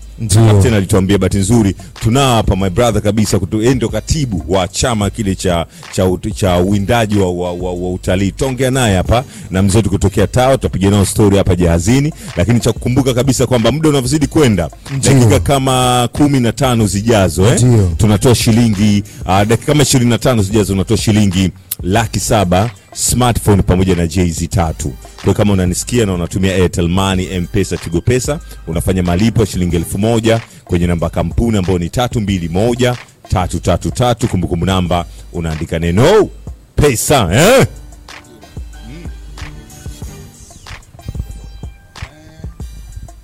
Jamani, tunapozungumzia swala la utalii wa uwindaji, nini hasa tafsiri yake? Na hiki ni kitu kigeni kwa Watanzania wengi. Nini hasa tafsiri ya utalii wa uwindaji? Sisi tunajua utalii ni kwenda Serengeti, kuona wanyama, kwenda mlima Kilimanjaro, kupanda pale, na aina nyingine za utalii siku hizi mpaka kwenda kwenye misitu ya TFS na kadhalika. Lakini kumbe kuna utalii wa uwindaji. Ni upi? Labda nielezee hivi. Kuna utalii aina mbili. Moja ni wa matumizi ambayo ni consumptive, ambayo ndio unajumuisha uwindaji. Mwingine ni ambayo hautumii yule mnyama, unapiga picha, ndio photographic. Kwanza hiyo tofauti kubwa. Sasa katika utalii wa uwindaji unajumuisha kwanza operators ambao ni waendeshaji wa biashara ya utalii, ambaye ndio ndugu yangu hapa Bwana Suleiman. Yeye ni mwendeshaji wa miaka mingi sana. Una pia serikali ambayo ndio TAWA, ndiye inasimamia. Nilikuwa huko zamani wakati nilikuwa mkurugenzi wa wanyamapori, tulikuwa tunasimamia, lakini baada ya kuondoka kuna shirika limeitwa TAWA ndio linasimamia. Kwa hiyo kwa ujumla utalii wa uwindaji kwamba hawa waendeshaji safari huenda wanauza safari nje kama vile Marekani, wanauza Uingereza, wanauza Mexico, wanauza Ufaransa. Wa China sio wenye, hawako sana kwenye uwindaji. Ila Warusi kabla ya vita walikuwepo. Kwa hiyo wakishauza zile safari wanawaleta Tanzania, wana vitu vinaitwa vitalu vya uwindaji kama viwanja blocks. Ulisikia mara nyingi huko nyuma kuna ilikuwa vitalu. Ni eneo analopewa yule mwendeshaji safari kama labda kilomita 2000, eneo la mraba 2000, 3000, analipia kwa muda wa miaka 10. Ndio.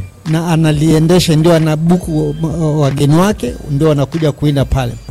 Huu ni utalii tofauti na wapichi. Ni utalii wa matajiri sana. Ni kwamba safari moja tu ataelezea yeye, lakini hawa ni watu ambao tunaita high end. Ni wale ambao kwa kweli mtu kutumia dola 200,000 kwenye safari moja imsumbui. Kabisa. Na huko nyuma nakumbuka mimi walikuwa nakuja geni, anakuja na ndege yake binafsi, anaipaki pale airport kwa mwezi mzima. Na anaenda labda mwezi mzima, akiondoka maacha kama nusu milioni za dola hapa Tanzania. Bwana. Ndio utalii huo wa uwindaji. Aendelee zaidi. Labda nianze kwa kusema utalii wa uwindaji ni utalii ambao kwanza ni utalii wenye passion.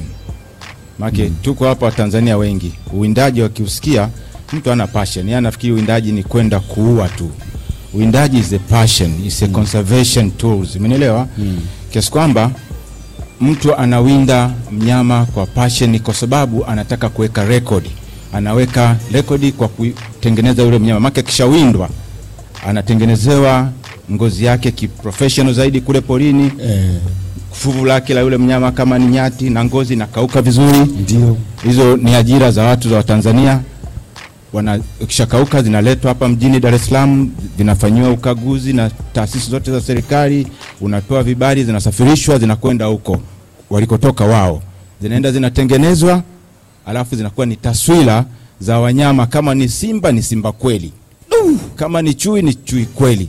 Na kuna namna tofauti za utengenezaji wa hizo nyara zikishakauka. Ndio inakuwa kama kombe lake ameshinda lile. Yes, kama mnakumbuka ujio wa George Bush mwaka 2007. Yes. Mimi ilikuwa ni miongoni mwa nilikuwa nafanya kazi kwenye kampuni moja. Nchi iliomba impe zawadi. Bahati nzuri alikuwa huyu ndio mkurugenzi wa idara ya wanyamapori. Sawa. George Bush alipewa simba na chui kama zawadi kutoka kwa Rais Jakaya Kikwete, ambao walikuwa amewindwa, ametengenezwa kwa gharama za kampuni ya Kitanzania. Na akasafirishwa kama zawadi ya nchi, sio kama zawadi ya kampuni, kama zawadi ya nchi. Hiyo yote ilikuwa nayo ni njia mojawapo ya nini, ya kupromote uwindaji wa kitalii kwa level za juu kama vile George Bush. Yes. Sikuwahi kufikiria kwamba uwindaji una passion namna hiyo. Sasa mnavyo operate kule,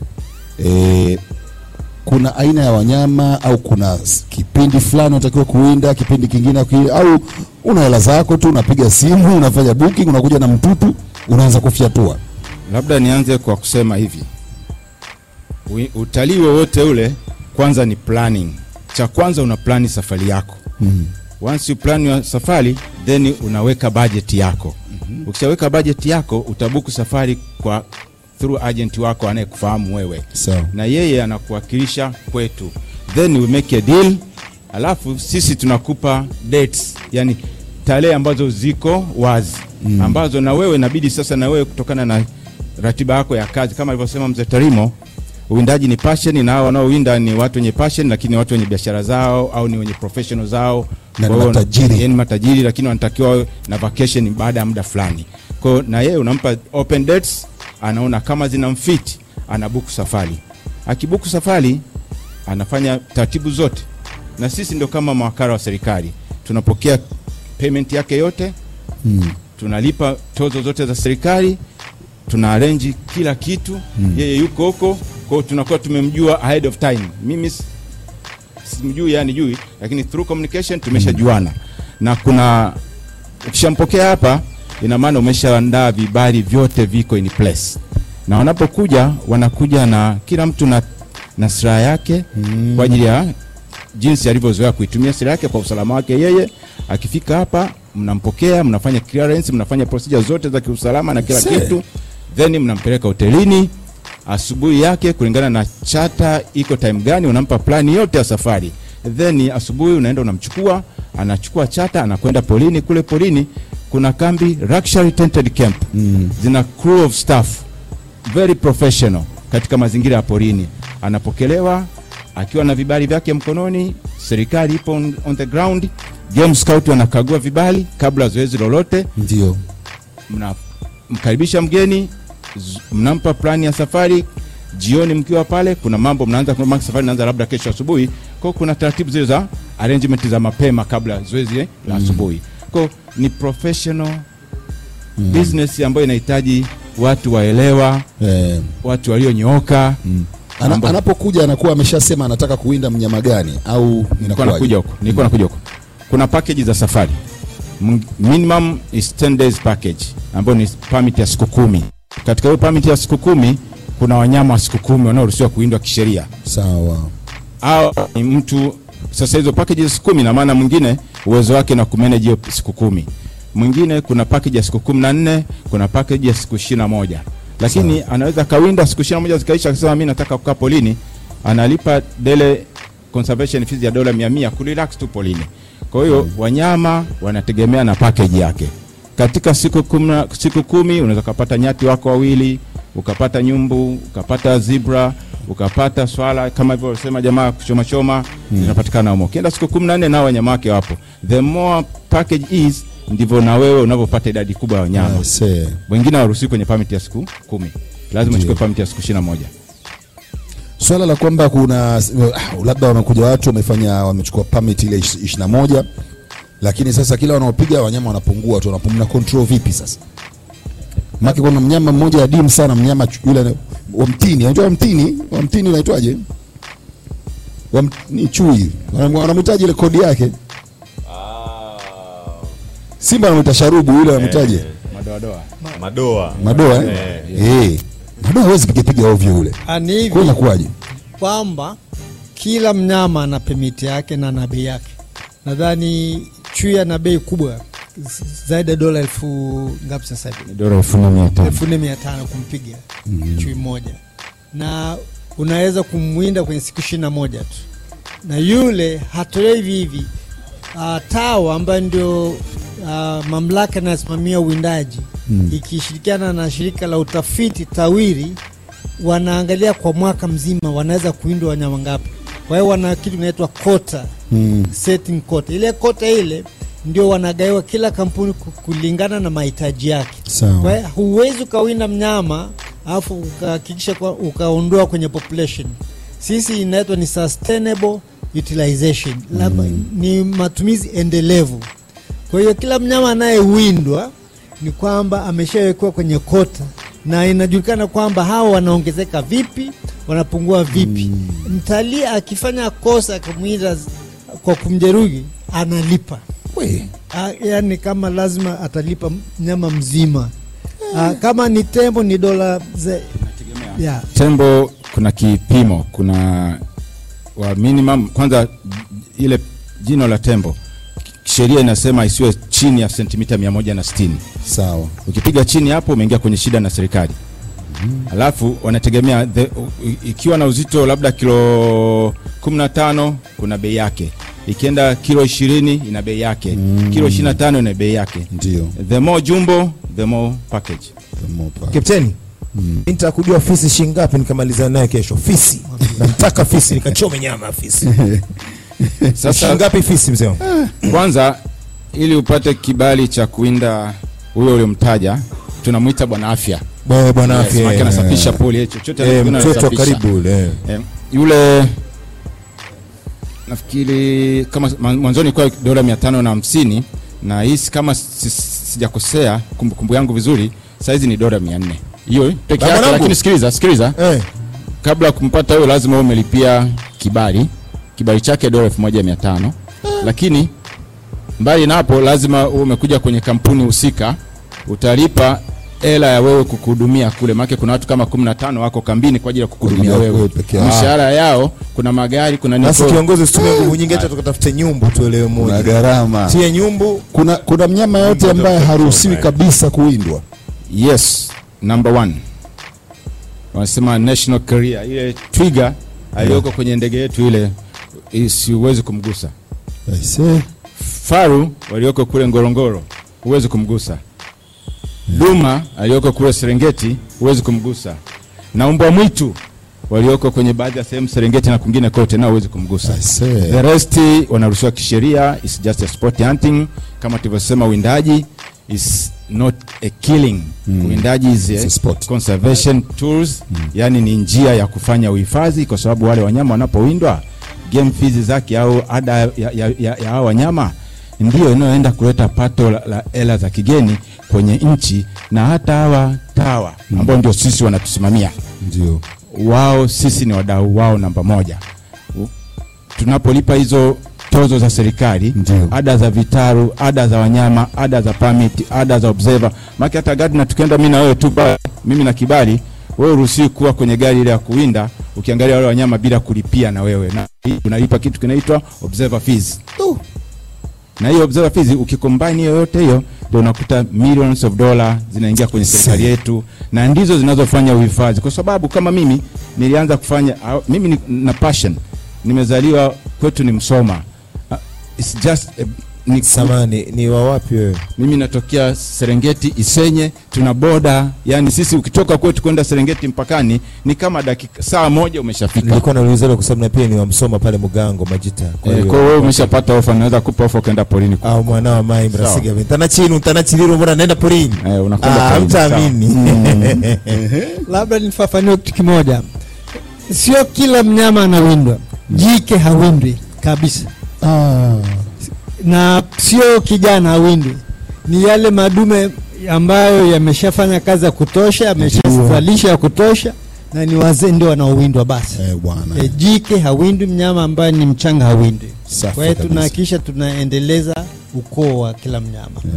Na sehemu zetu za mawindo kwa Tanzania ni zipi? Kwa sababu uhifadhi nyingi tunazijua, lakini hizi ambazo ni za kuwinda, mimi nayojua ni moja tu, Selous, ambayo pia sasa imegawanywa, kuna upande wa hifadhi na upande wa game reserve. Nyingine ni zipi? Yapo maeneo mengi. Kwanza uwindaji ndani ya national park hauruhusiwi kabisa, na Ngorongoro hairuhusiwi. Kuna maeneo tunaita game reserves. Kuna kama kuna Rungwa, kuna Ugala, kuna Maswa, Grumeti ambayo umeshaisikia ni maarufu sana. Selous kama baadhi ya maeneo ya Selous inaruhusiwa, Lukwati, kule wote wanawinda. Alafu kuna maeneo ya wazi, pia kuna maeneo ya wananchi yanaita wildlife management WMA. Wanamiliki wananchi, pia uwindaji unaruhusiwa. Na wale fedha zote zinapatikana na wananchi. Kwa hiyo ni mpango mzuri umewekwa, na kipato kama mimi nilipoondoka mwaka wangu 2010 tuliingiza dola milioni 40 kwenye uwindaji. Sasa hapa katikati, kwa sababu tulikuwa nimeshatoka, kuna wakati ilishuka kidogo kutokana na matatizo ya COVID na nini, lakini mwaka jana nadhani katika auction zile maeneo pia wamefika juu vizuri sana. Kwa hiyo ni biashara ambayo iko juu na itaendelea kuwa juu zaidi, na tunashukuru pia kwa hii Royal Tour iliyofanya mama yetu Samia, imeweza pia kufungua macho kwa wengine kuona wale wanyama kama national park. Anatamani nije Tanzania, na anatamani hivi tu mimi ni mwindaji. Maana sio kila mtu anataka kuja kwenye photographic. Akiona tembo aliyopendeza kule, sema nitampata wapi Tanzania? Anaenda kwenye maagent, wanakuja. Kwa hiyo safari ambayo imeleta tija sio kwa photographic tu, hata kwenye hunting, na hakika atafanya zaidi huko mbele, kwa sababu kuna maeneo mengi ambayo yana fursa nyingi. Akiingilia kati mama, kwa mfano aende kwenye kambi ya utalii yani ile ya uwindaji, akakae na mwindaji kama vile Bill Gates ambaye ndio wanaokuja huko na trophy zake pale. Wewe unafikiri ni matajiri wangapi watakuja Tanzania kuwinda? Itakuwa ni wengi sana. Tukimalizia, sababu unajua hii utalii wa uwindaji una wenzetu nao pia wanafanya katika kuboresha, ili tuweze kuwa na ushindani mzuri, tuzidi kupata wawindaji wengi, tuzidi kupata pesa, kwa sababu unatoka kwenye chama ambao ni katibu. Kwa kifupi sana unaweza ukashauri nini kwa serikali? Kwa kifupi sana tumalize. Labda kwa kuanza kuhusiana na Royal Tour. Kwanza kabisa sisi kama TAHOA tunampongeza Mheshimiwa Rais kwa jambo kubwa alilofanya. Kwanza amekuwa jasiri na amekuwa na uthubutu, kwa sababu yeye ni rais wa awamu ya 6 na umepita marais wengine 5 mbele yake, lakini walishindwa kufanya. Sio kwa sababu walishindwa, kwa sababu ilikuwa sio wakati mwafaka. Na kitu alichokifanya mama cha Royal Tour kikubwa zaidi kwamba kimefanyika baada ya ile effect ya corona. Yani hapo ndo nasema hapo ndipo nchi ilicheza karata kubwa, kwa sababu imefanyika Royal Tour baada ya impact kubwa ya tatizo la COVID. Kwa kimsingi kwenye utalii mwingine wa kama alivyosema mzee Tarimo, ile wa non consumptive, ule umepata direct impact ya positive kwa ajili ya watalii waliomiminika nchini. Na ukitaka kujua hilo, ukienda Arusha, yani ukipanda ndege unatoka Arusha unakwenda Zanzibar, unaweza kufika Zanzibar ukabaki wewe mwenyewe kwenye ndege na wote walikuwa nao ni wazungu, watalii wamekwenda kutembea na wamefanya safari Tarangire, Ngorongoro, Serengeti, then wanaenda kumalizia beach safari kule, wanaenjoy, wanarudi kwa wakiwa fresh. Mimi kama katibu mkuu wa TAHOA, tukiwa na mtendaji wetu mkuu, tunamuomba Mheshimiwa Rais wa Jamhuri ya Muungano wa Tanzania Dr. Samia Suluhu Hassan, najua hapa alipoanza kuwa anatusikiliza, kwa uwezo wa Mungu aliyompa, tuna shida kubwa moja. Sio kama alivyosema mwekezaji wa mwenzetu mwakilishi wa TIC alisema tuna nchi 54 Afrika. Katika nchi 54 sio zote zinaweza kuwa zinatoa product kama zetu, si ndio? Lakini tunaweza kuwa tuna washindani wenzetu ambao tunalingana kila kitu. Zambia, Zimbabwe, Botswana. Kwa mfano kama Botswana wameshatuacha, wao ni mabingwa wa elephant, yani wanatoa jumbo, yani matembo yale makubwa. Na unakumbuka hata kipindi fulani rais wao ilileta kero kule nje, wanazungumzia kwa nini wanawindwa. Akaambia hao wameshazidi uwezo wa kuwatunza, kama mnaweza kuja kuchukua mkahamishia kule itakuwa faida kwetu sisi, lakini hatuwezi kukaa watu wetu wanakufa kwa sababu ya hao watu. Kwa hiyo kimsingi tuna shida kubwa kwenye, kabla 2016 kulikuwa huko nyuma kulikuwa na VAT tunachajiwa ambayo ilikuwa ni portion. Kwa mfano kama daily income yako wewe ni labda ni $2,000, labda uko unachajiwa VAT kwenye $300 ambayo labda ni ya food and accommodation. Kwa sababu katika hiyo $2,000 kuna sehemu ya hela ya serikali iko ndani yake, ile imepitia kwako wewe. Sasa ukichajiwa 100% ya VAT kwenye hiyo $2,000, ina maana umelipa VAT ndani ya hela ya serikali. That is the big challenge ambayo tunayo, na kuanzia ilivyokuwa introduced 2016 tumepata, wanasema graph inashuka. Ombi letu kubwa kama tasnia ya uwindaji wa kitalii, tunaomba Jahazi.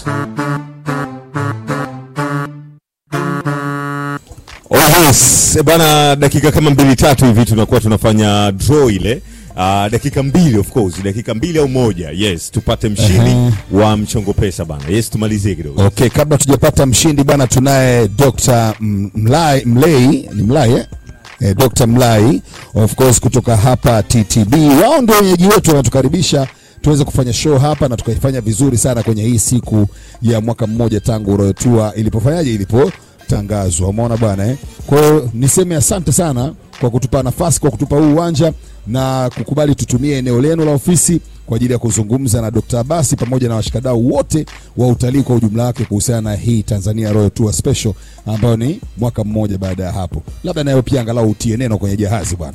Asante sana. Ni kweli TTB tuko hapa na nyie, lakini tumeona ni fursa sisi kuendelea kuitangaza na kuisupport Royal Tours. Tumesema hapa ni mwanzo tu. Kipindi kinachofuata Mungu akijalia miaka 2, hope tuende Ngorongoro live kule. Kipindi kinachofuata tuende Serengeti. Hiyo ndio jukumu letu sisi tumsupport Mama Samia.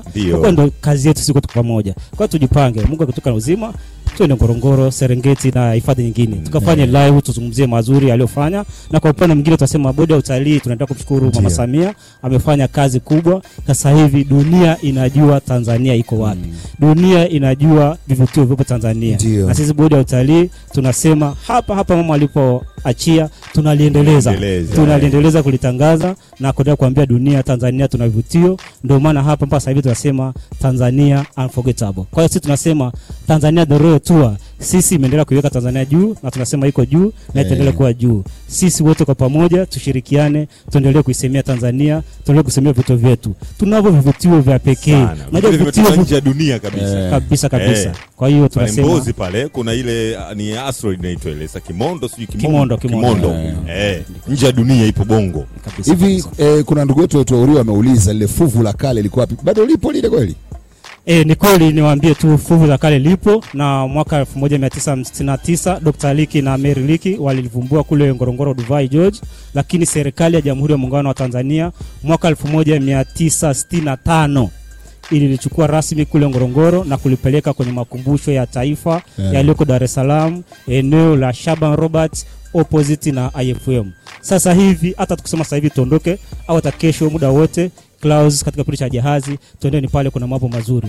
Dunia ina mambo mazuri, lakini Tanzania tuna mambo mazuri zaidi. Tuende tukaone, tuende tukafanye kipindi pale live kimoja. Tuweze kuisemea kwa kweli kuweza kufikia. Nataka kuliona ile. Kweli lipo na lipo. Asante Dr.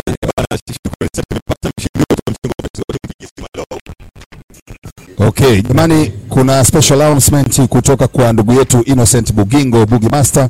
Ni mfanyakazi mwenzetu, amepatwa na msiba wa mkwe wake Mzee Mboka, na msiba ule umetokea leo alfajiri pale hospitali ya Ruberinsia. Okay, lakini huyu marehemu alikuwa ni mtumishi wa jeshi la wananchi Tanzania, Mzee Mboka, na yeye ni mstaafu kwa sasa hivi, na sasa hivi maombolezo yanafanyikia kule nyumbani kwa Bugi Master au Innocent Bugingo, maeneo ya Goba, jirani na mnada wa mbuzi choma. Tunasema wetu na mfanyakazi mwenzetu pole sana kwa hilo. Pole sana kwa msiba. Wakati tunamalizia basi Captain, kwa sababu muda wetu umekata kabisa, nadhani nitakuja na pendekezo maalum kwa serikali ya Jamhuri ya Muungano wa Tanzania, na hili litakuwa likihusisha ile sanamu la askari monument pale. Sehemu ambapo lipo kitovu cha jiji ya Dar es Salaam pale, na ni sanamu maarufu sana na watu wengi wanalifahamu, lakini walio wengi nadhani inawezekana kao hawajui historia yake, ambayo kwa mujibu wa Wizara ya Maliasili na Utalii, sanamu hiyo inamuonyesha askari Mwafrika katika sare ya kijeshi ya wakati wa vita kuu ya kwanza ya dunia ya mwaka 1914 mpaka 18, akishika bunduki yenye kisu cha kando na kutazama upande wa kuelekea baharini. Ilikuwepo pale tangu mwaka 1927 na Waingereza kwa kumbukumbu ya askari wapagazi wa Afrika waliopigana katika vita hii ya Afrika Mashariki, hasa kati ya Uingereza pamoja na Wajerumani, na kwa kumbukumbu zangu ni kwamba Waingereza walishinda ile vita. Mmoja alikuwa anauliza, bado inaleta maana sanamu hili kuendelea kubaki pale? Kwa sababu wapagazi wale walipigana vita kwa ajili ya Muingereza na mkoloni mwingine nani? Mjerumani, kwa maslahi yao binafsi, sio kwa maslahi ya Tanganyika. Si unaelewa vizuri? Kwa nini ile sanamu liendelee kubaki pale? Nafikiri mjadala huu kesho utaendelea vizuri zaidi Jahazini, na kupendekeza sanamu la nani linapaswa kukaa pale. Nadhani kama lile lingetolewa pale likapelekwa kule Mnazi Mmoja walipo mashujaa wengine, kwa sababu nadhani nini ndo kesho nikija sasa. Bwana, shukrani sana kwa kusikiliza Jahazi. Mimi ni George Bantu, Musa Hussein alikuwa hapa, Captain Guy na Jihabash pia alikuwa hapa. Shukrani sana kwa Sanka ndio anafanisha tusikike live. Shukrani sana pia kwa George Shegilu pia ambao yuko pale mjengoni. Shukrani sana kwa Abeid Yeye ndio amefanikisha tumefika TTB.